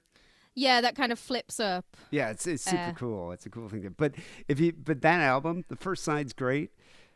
I could live without listening to the second side. Because it's not bad, but it opens up with "She's Like a Rainbow," and you're like, "Oh, this is really good." And then the second side is just pretty much unlistenable. Well, it's kind of the Stones' answer to Sgt. Pepper's. Yeah, definitely not as good. But you know what's funny? Mick Jagger used to refer to Jones as a wooden leg because of his probation from excessive drug use. They weren't allowed to leave England and tour the States because of Brian Jones, because he wasn't allowed to leave the country for long periods of time. So then right after he died by, quote, misadventure, in 1969, they did a massive U.S. tour like a year later. Yay! We're on the road. That reminds me of the Kinks. The one reason the Kinks, because the Kinks were fucking bigger than the Beatles over here to begin with. Should be. They were, and they went over to America, and because they are such drinkers, Dave Davies and Ray, brothers, and they're very hostile with each other, got in huge fights. They got banned from America for 10 years. So that's why the Kinks were never huge in America, because they weren't allowed to go over. But they would have been. I mean, way better in band. my opinion, I'd much rather listen to the Kinks than the Beatles. Don't get me wrong, that's the thing, and I know you hate the Doors too. But the Beatles, there was a point of time when I really liked the Beatles, and I do really appreciate the White Album. I'm not putting on Abbey Road, you know. I'm not listening to like Yellow Submarine all that Oh my often. In fact, I God. get kind of infuriated when that song does come on. Like I have a today, little soft spot for Ringo.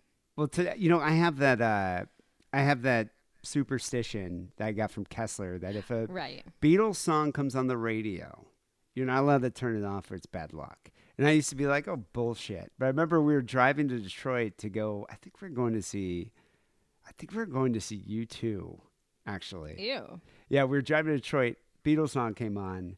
And I was like, I don't want to fucking listen to this. And I switched it. Because I liked the Beatles when I was a kid. Like when I was like 10 or 11. Like my dad liked the Beatles a lot. But by the time I was like, you know, a freshman in high school, I wasn't listening to Beatles anymore. At that point, Kessler was a rabid Beatles fan. Even up until the day he died, he loved the Beatles. He was an Anglophile, though. He loved anything British. Yeah, I mean, he loved the Kinks, too. But I remember, like, we're driving in the car. Might have been back from the U2 show. But I'd switched the channel, and right when I did that, his transmission died. In his Oldsmobile. Just died on the highway. And we were stuck. Like, we had to walk, like, a few miles, actually till a patrolman came and stopped and picked us up. And then we got to a phone to call AAA. But it was like, since then, I don't fuck around. If there's a Beatles song on, which seldom happens, you know, this day and age, you don't really hear the Beatles that much on the radio anymore. Seldom happens. But if it does, I'll listen to it all the way through. And so today, I'm sitting here driving in the new D-Mobile here. The claw. And I'm driving it back. And I stopped at the light and I was like flipping through radio stations trying to like set my favorite ones. And I flip it on and guess what comes on? Hey Jude. Hey Jude. Fucking 8-minute song. One of the worst songs I've ever heard. I said, you know, I didn't shut it off. I just turned the volume down and just sat there very angry. Listened to the whole fucking thing. I was about to say, we will have to amend this rule if I'm in the car with you, because at my dad's funeral, the fucking song he chose was the Beatles' Let It Be. I'd never been to like a funeral where I was in the party member, like where I was in the family members. So as soon as that song started, I was like, I'm not having this. I'm out of here. And I got up and walked out, and everyone thought I was really upset. I was like, no, I'm not listening to the Beatles. So I'm sorry, Kessler, if Let It Be ever comes on the radio, it's being turned off. Wait, did your dad at the funeral, everyone just have to sit there in silence and listen to the entire song? So Let It Be. Wow, you know I was what? like, I didn't. I went outside and had a cigarette. At my funeral, I'm going to put on South of Heaven. And you got to listen to the whole thing. I'll just walk out. Like, there's nothing that says you have to stay there for it. The Redlands burst. It's part of pop culture history. It firmly set in place the Rolling Stones' outlaw appeal, and this in turn made them more marketable. It was a win-win for everyone in some ways. The establishment had wished that it would be a final nail in the coffin, but the Stones, they're only just beginning. As Keith admits to their bad boy portrayal, I've been playing up to it ever since. And they can only thank a mysterious Canadian by the epithet of the Acid King for handing them fame on a silver press kit platter. Infamous narc there. You know what's funny? After I was reading through, prepping for the show, and reading about about David Joe, the Acid King, read so much about the Stones. I was like, I need to listen to some Stones records. And so I know it was kind of late, and I had to get up early because I had to pick up the car. I ended up like staying up till about 4 a.m, got wasted, and just listened to like 5 different Stones records. Like, yeah, and what's funny is the night before when I was writing this, I did the exact same thing. I drank a whole bottle of wine. I pushed my sofa back and I put on tons of like live footage from the Rolling Stones in like the 70s, and I was just fucking dancing till about 5 a.m. So we had the same reaction. I hope everyone just goes and listens to the Stones after this. One of the greatest bands of all time. I'm always wary of anyone who says they don't like the Stones. Yeah, I don't see how you can not like them. Yeah, They're that's brilliant. like basically saying I don't like any kind of rock music. I also say the same about people who say they don't like ABBA. So there you go. No, I like ABBA for what they are. I would say I'm ABBA is listening to perfect ABBA all pop the time. music. I agree with that. People, this is episode 873 here, Sick and Wrong. Got a couple phone calls to get to from some new listeners here. People, you can call the Sick and Wrong hotline 323-522-4032. But first, here's a quick holiday message from Adam and Eve. Ah, the holidays. It's snowing outside, the fire's crackling, and there's a big jar of unused lube on your nightstand. And that can only mean one thing. It's Dilcember. Yes, that time of year that we celebrate Christ's alleged birth with the purchase of a shiny brand new dildo at adameve.com. And if you use coupon code DIDDLE on your order, you'll get 50% off your first purchase, 3 free adult DVDs, and a free gift. Show your loved ones you still care and cram a brand new dildo down their holiday road. Support Sick and Wrong by supporting our sponsor, adamandeve.com, and making a purchase using coupon code DIDDLE. That's DIDDLE, like priests do to altar boys. Hallelujah. So we got a few phone calls to get to. 323-522-4032 is that number. People, give us a call because we are recording the holiday show sometime either next week or the weekend after, and Lance Wackerly and John Steele will be here. So give us a call because we want to play your calls. Ask them anything. I don't give a shit. Just ask them something.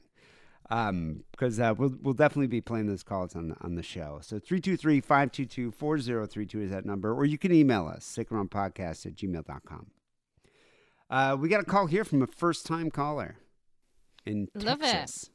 Oh, amazing. Hello, guys. I think I'm a first caller here. I live in Texas. I've been watching y'all guys for like about 4 months now, maybe, off and on. Oh. So the only co-host I know is Rambo. I've been going back, like, every time I watch the new ones, there's nothing else to watch. I start watching all the old ones. So it's still K-Rambo, but it's just all the old ones. But hearing about, like, all the stuff going, I don't know. Here, let me see. So I was tripping balls last night. Let's just start there. I was on mushrooms. This is a very apropos call here because that's pretty much what we've been talking about the whole show. It is weird, like, discovering a podcast like this, where most podcasts are, like, either, like, one season. I think it's funny when, like, I don't know, Sod and Scale, and he's like, and I've been on the airwaves since 2010. And I'm just like, get in line, buddy. D's been on the airwaves since 2006. There's, like, a lot of history with Sick and Wrong. Well, that's the other thing, too. It's like, so this guy, you know, his introduction to Sick and Wrong is me and you. And so that's who he's used to, like, you know, this era of Sick and Wrong. So then you go back to Harrison. So it's like, oh, here's a new host. And then Wackerly. So it's like 3 different eras of this show because we've been on so fucking long. 3 decades of your life, nearly, in a way. 2 decades almost, but yeah. Mushrooms. And once the peak started, everything started just going crazy. And for some reason, I wanted to take an Epsom bath. I've never done that before, but my roommate got some Epsom salt. So I was like, once again, you don't want to bathe when you're tripping. No. I don't like taking a shit or bathing when I'm tripping. Yeah, like when I'm tripping, when I'm high, I have to be outside. I can't be caged. I'm like a wild animal. I've got to be outside in nature. If I was inside, like especially trapped in a bathroom, I think I would like go nuts. Have you ever taken a shit while you're high on acid? I'm usually a vomiter. I'm not a shitter. Like, but it'll be a very foamy vomit, and then I'll start getting high as I vomit, and I'm like, right, and then I'm just gonna get out the door. I thought I was giving birth. Were you? Was it a little golem? Yeah, I was making a golem. Did it look like nougat? Nougat, please. I'm gonna try it. So I fill up the tub and I fill that shit up, and I was like in another world. I was just in my head floating, and for some reason, the reason I'm calling is because I thought it was funny. For some reason in my trip, I'm like, let me call Sick and Wrong. So I grabbed my phone. Never called you before, but for some reason I wanted to call y'all when I was tripping balls. So I grabbed my phone, and then I look up on Google, Sick and Wrong hotline, and it just pops up Facebook, so I press it, and I'm like for 2 minutes answering all these questions, but then it made me realize I was like, these are kind of like weird questions to be asking. Wait a second. So he was trying to call the show, but he actually went on Facebook, not our Facebook page. He just was on Facebook trying to log in. He couldn't figure out how to log in. I don't know. I don't know what's going on, or unless he'd found a different sick and wrong and it was asking him questions about if he was sick and wrong. I like the fact he's enjoying his bath, though. It's working It's out kind well of for fun. him. Like, why do people take a bath in Epsom salt? Is it to like cure some kind of pain, like if you have joint pain or something? It's really, really, really good if you're coming down off opiates. It's like really good for muscle relaxant. Oh, that's It's what not my supposed to cup be. of tea, an Epsom salt bath, but like, yeah, junkies use it. Hmm. It's something I associate with junkies. Well, is it kind of like, have you ever been in a sensory deprivation tank? No, we've talked about this, but I think I would be very susceptible to that, and I really would like to go in one. Yeah, when next time you come here, we'll go to the one in Pasadena. I thought it was great. I was really high, but I would love to like be able to trip. I know they don't want you to play music, but it'd be amazing to trip and put on like Blue Oyster Cult or something. That's what I'd want. I'd want them to put some music on, and I would just like. I mean, I guess you zone could out probably to it. do that. You could probably bring your earphones or something, but yeah, I'm not sure how that would You're work. in water. But I'm not mixing electricity and water.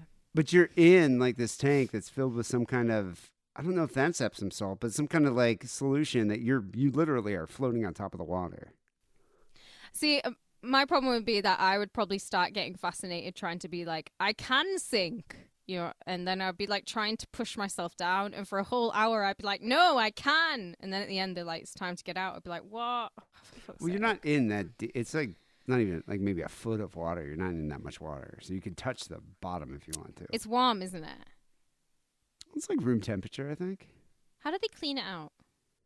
That's a good question. I was wondering if they cleaned it between people. The place that we went to was very clean. I forget the name of it in Pasadena, but it was very clean. So I wasn't too concerned about it. But I imagine there's probably some that there might be like some pubes floating around. You know, I do love a bath, and I especially respect men who take baths because there's not many. Fancy I like a lads man. love baths. Fancy lads who can enjoy a bath. Started asking what year is born, what password did I want to make, and then I look up and I'm literally signing up for Facebook, and I'm like, what the fuck? So then I was like, okay, now is not the time to be trying to call y'all guys. So I will put my phone down, stop tripping balls, and then call y'all. So it's the next morning, and I'm getting ready for work. So I've never done a call before, so I'm sorry if it's weird right now, if I sound weird or if I just sound like I don't know what to say, but yeah. I gotta say, you're better than like 90% of our callers. Yeah, Most people are I just would, most people are off their tits when they're calling us. I would never have the guts to like ring like a podcast for the first time. So like, big ups to you, Salty Texan. Yeah.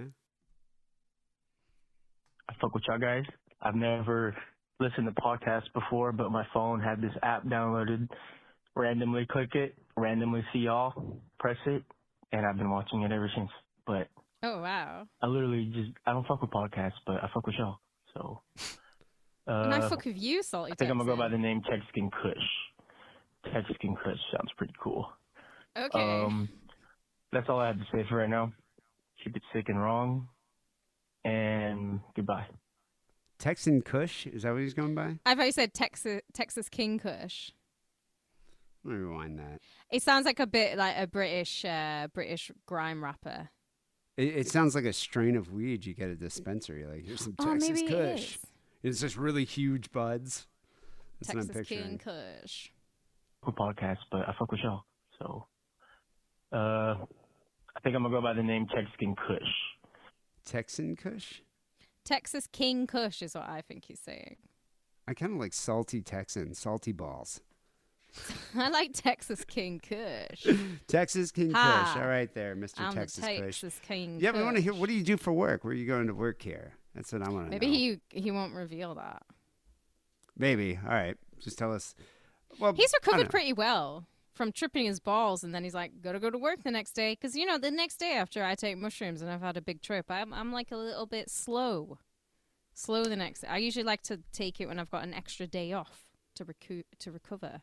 I have to say, mushrooms are becoming normalized. They're not just like this, purely recreational hallucinogenic. It's like people are. I was reading somewhere where people said it's less harmful for you than marijuana. Do you think? I don't know. It's probably the same level, isn't it? I feel like I can drive on weed. I can drive when I'm a little bit buzzed. I don't like to drive when I'm tripping. Yeah, I don't. Yeah, but nobody should be operating a motor vehicle, when you're in an impaired state. Yeah, you shouldn't be operating a motor vehicle in any kind of impaired state. It's just kind of stupid to do that. Not even that. Like, I don't think that I'm not going to make it home. I'm sure I will make it home. I'm not going to kill somebody. But if you get pulled over, you're fucked. It's not worth it. I mean, I'd just take a fucking Uber for $40. I kind of want to call this caller King of the Hill. I don't know. We'll see when he calls back. But thank you, first-time caller. It always does take some salty balls to call a podcast. And it's not even that easy. I think, just a suggestion, if I may make one here, is just put us on speed dial. Just put us in your phone. Just be like, Sick and Wrong Podcast. And then when you're really fucked up, you just press the button. I think that's what a lot of callers do. And for outside the US listeners, you can just record a voice memo or record yourself speaking and then send it as an MP3. Just don't do it through Facebook or I'll put a pox on your children. Yes, Kiki. All right, next up, next caller here is Big Red from Pennsylvania. Oh, I love it. Hello, Dee and Kate. This is Big Red from Pennsylvania, calling to regale you with my Sick and Wrong story. I've been a listener since around 2012 when my wife and I were on a road trip. We were looking for something stupid to listen to, and we found it. Yeah, perfect. You're looking for something stupid to listen to? This podcast. I can't think of who it was. I'm trying to think of this. Some guy had been listening to it, Sick and Wrong, for 15 years. I mean, almost since its inception. And he said the reason he found it is he bought a car, in the outback of Australia. And it had just, he and his friend bought this car. They're going to do a road trip. And it just had a CD with just a bunch of recorded episodes on it. And they just spent the whole time just listening to 50 episodes. I remember you telling me that story. Yeah, I wonder where that person bizarre. is now. I'm always interested when I find out how people, discover this podcast. Yeah, I am too. Never weekly updates as to what the show topic was, but I've been listening pretty much every week since then. And my mind is more warped than I ever thought possible. I enjoyed the Wackerly years, then graduated along with Harrison and his debauchery, and now Sweet Kate. I love Steele and Jeff and Stephanie and all the other wonderful guests. Dee, you have been a Sick and Wrong beacon in my life for many years, and I am glad to give as a Patreon member, even though there are probably better uses for my money. No, on to my story. I was traveling for business and stayed in a hotel. I was done with my work shit on Thursday, but my flight was to leave on Friday. Come to find out, my room has already been reserved, and I got kicked out of the hotel and had to find another spot. The manager... Well, that's fucked up. Has that ever happened to you? No, but they can do that. I mean, I guess if, they're not going to have you share the room with somebody. No, but if the hotel has overbooked you, is it not the hotel's problem? And shouldn't they find you a room, another hotel, and pay for it themselves?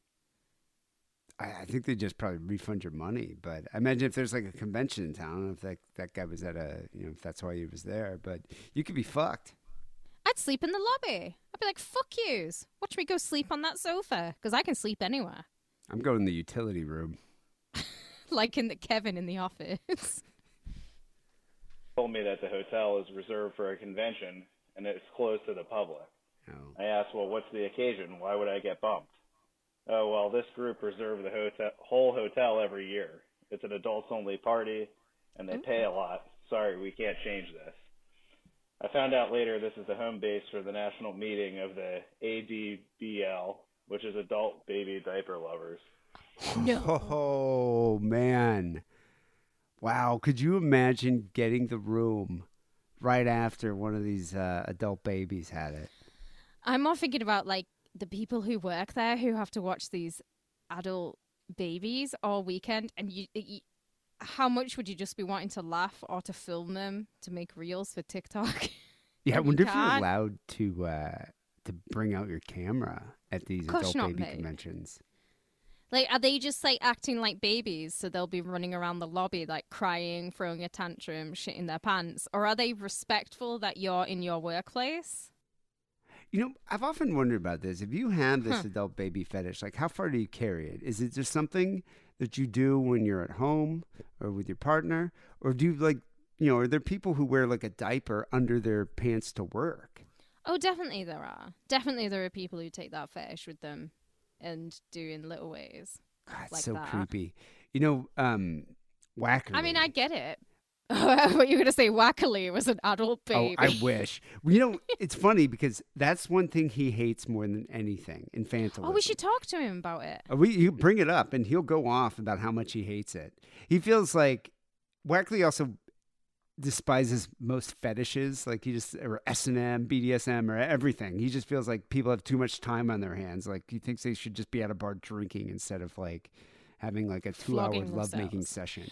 I'm always just interested at what point it goes from we can't just like fuck, come and fall asleep to when it becomes, okay, now I can't even get it up unless you have a diaper on and my balls are in a vice. Like, how does it get to that level? Well, would you be willing to put up with, like, let's say you met a guy, you could have regular sex, but the thing that really turned this guy on was for him to like shit his diaper, and then you take the diaper off, clean him off, powder up his ass and everything, and then give him a quick little handy. Like, could you do that? I don't even like real life children. Like real children, I don't want to be around them. So why would I want an oversized one? Well, I'm just asking for a friend here. So Right, D, if it ever gets to, I know we pledged, well, we didn't actually pledge in sickness and in health because we pledged to Danzig lyrics. But if there comes a stage and you have to be wearing diapers, we will employ an outside help at that point. Oh, great. I'm not we dealing with it. We get a professional to give me a hand We'll get a job? professional to give you a handy at the end of every diaper Right, clean. I'm writing that. Actually, it's recorded, so it's there for generations now. They converge on the whole fucking hotel, have set up all kinds of scenarios and wild stuff. Against my better judgment, my wife and I looked at their website, and it surely classifies as sick and wrong. I'd love to hear Dee interview an adult baby diaper lover someday. Anyway, thanks for listening. I had two other things. Well, I want to know, what did you do? Like, did you get an Airbnb or something?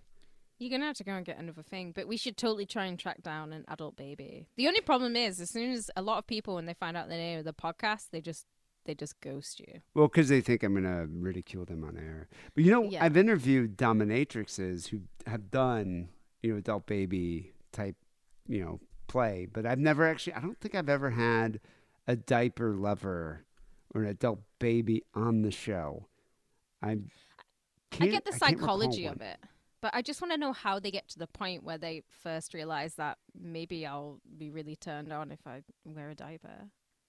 Well, the other thing, too, is, like, do they watch, like, porn, or are they watching Sesame Street?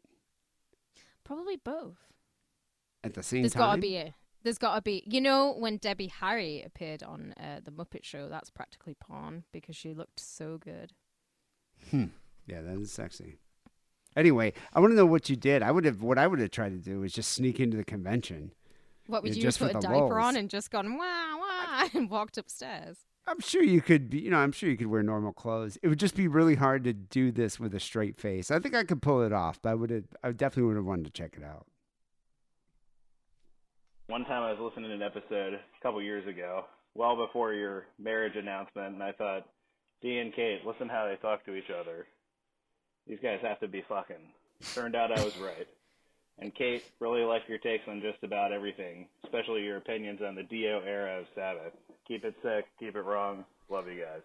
Fuck yeah, Big Red. My man, Big Red.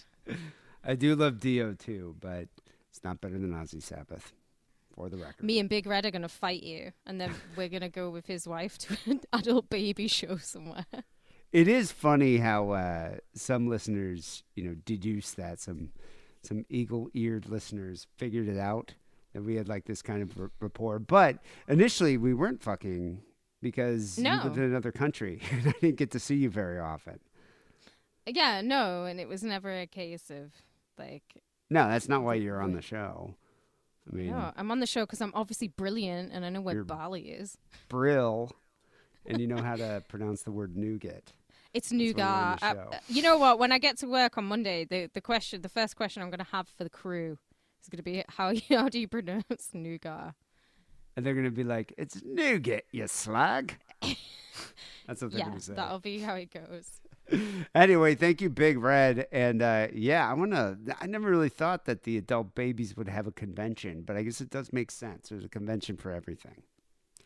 Anyway, people call the Sick and Wrong hotline, 323-522-4032. We definitely like to hear from you. Once again, big ups to all the listeners who support us on Patreon. We do really appreciate, the support. We appreciate you helping us keep the show going, every week. Patreon.com/sickandwrong. Also, if you're a member of the Patreon, you can sign up. I think I just made it for all patrons, no matter what the monetary level is. But I posted a couple videos from my trip to San Francisco last weekend. I gave my brother, my 51-year-old brother, who's turning 51 in a couple days, a disembodied interactive Deadpool head. I mean, he's been bothering me about this for about a year now. And so, How much did that head cost? Somebody asked me. I was like, it was fucking expensive. Yeah, it's not cheap. I found one on eBay and then I put an offer in. So I think it was like $150 and I offered like $130 and they were like, okay. About $130. That's a lot of money for Yeah, a disembodied Deadpool head. It's kind of cool. I mean, it's like it reacts to your movements and it just basically speaks nonsense Deadpool comments. But my sister hated it. She hated it. So I got a video of her just swearing at it. And I posted that to the Patreon, so you can go check it out. Also, TeePublic does have like a holiday special going on, I think this whole month. So if you want to go buy some Sick and Wrong merch, just go to sickandwrongpodcast.com/shop and click on the picture of the Pope.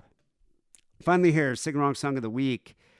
Kate was like, we have to play the Stones. And we do. We both had a binge Stones records the past couple nights. And so, it's funny with a band like the Stones. Led Zeppelin's kind of the same way. Same with the Beatles. It's like, other than like their new albums, like the Stones' new records, like when I consider new records, I consider something that came out in like the 90s. I don't really know that era of the Stones. I know the 60s, the 70s, a couple of the early 80s, some of the early 80s records. Fucking corkers from the 80s. And I know a few of the 90s too, but that's just because I had CDs. But like the last 20 years, I couldn't name an album. Although it's not bad. It just sounds very derivative of what they did. I'd rather listen to what they did in the 70s. But one album in particular always stands out, and every true Stones fan is always like, "Exile on Main Street is the best record." Man. And I gotta say, I agree. It's my favorite record, and for the main reason is because there's just like no huge hits on it. And yeah, I get that. every song is amazing, and it's just an incredible album, and it's definitely my favorite record. But anyway, the other day, I downloaded it on Apple Music. And I got the deluxe edition. I didn't even realize I got that. I just downloaded it. And I was walking back home and I was listening to it. And there are like 10 bonus songs that never made the original cut of Exile, but they were recorded, during those sessions. And they included these bonus tracks on the deluxe edition that came out in 2013. So Yeah, this I one had that song came on CD. them, but that we're going to close the show with that I'd never heard before. But I was just like, what the fuck? Like, it was one of those reactions where like, how do I not know every song on Exile? And so I listened to it and I looked up the record and I was like, oh shit, there's like 10 new songs. A couple of the songs that they include on this bonus is Keith Richards' version of Loving Cup and Soul Survivor. When we were talking about this before, so Keith Richards' version of Loving Cup is probably in my like top 5 actual favorite Stone songs because he wrote that song and him singing it, especially because you can see the double meaning when he's talking about like heroin and women, and I just think it's way more romantic than when Mick sings it. I mean, I love Mick, but it's just Keith's song. I think it's a better version too. Like Yeah. just listening to that, I was like, wow, this is like better than the original. But anyway, this song plundered my soul. Like I'm surprised that this didn't make the cut. It's a great song, and it's included on the XL Main Street Deluxe Edition that came out in 2013. So we're gonna end the show here with that track. People will be back next week with episode 874. Till then, take it sleazy.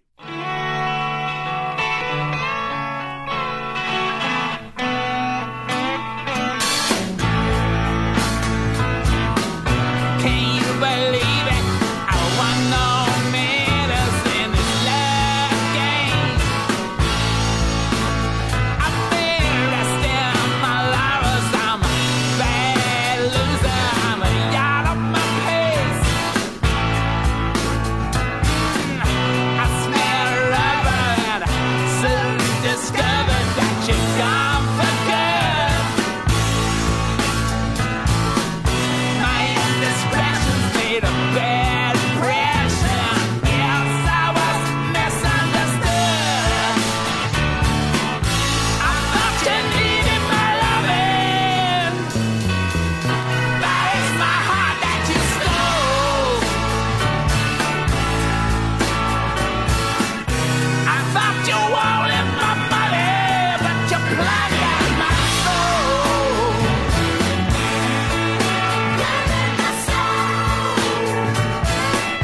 I started asking around, but your friends' pretty lips were sealed. I wrote a letter full of trite confessions about wounds I healed. I have some gossip, come out, God, and we're drying out. So I phone every clinic in the yellow pages, not a trace about. I thought you needed my loving. That is my heart that you stole. I thought you wanted my money, but you plundered my soul.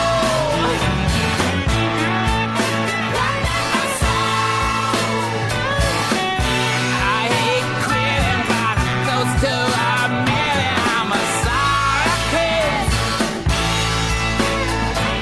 But on quiet reflection, my sad rejection's not a total disgrace.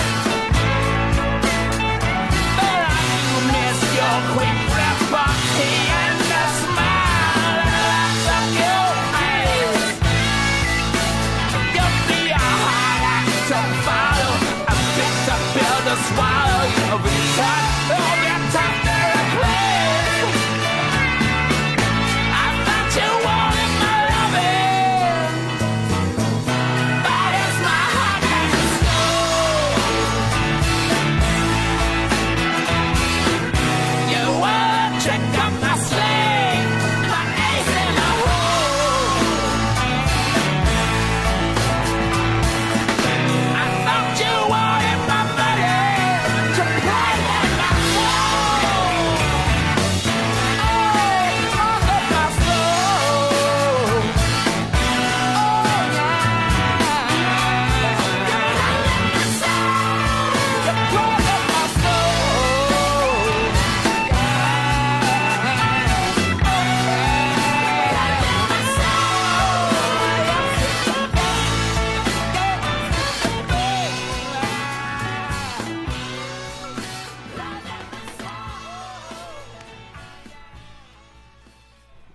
People have been talking about responsibility for a long time, about pop singers generally. Everybody in the public eye has a responsibility. I'm not quite sure if this responsibility is quite as great as they make out, because I believe that individuals really make their own minds up more than people think. They really don't follow that much. You know, I mean, if they'd have followed Paul McCartney, you know, if all the Beatle fans in the world had followed Paul McCartney, they would have taken acid by now, which I'm sure isn't the case.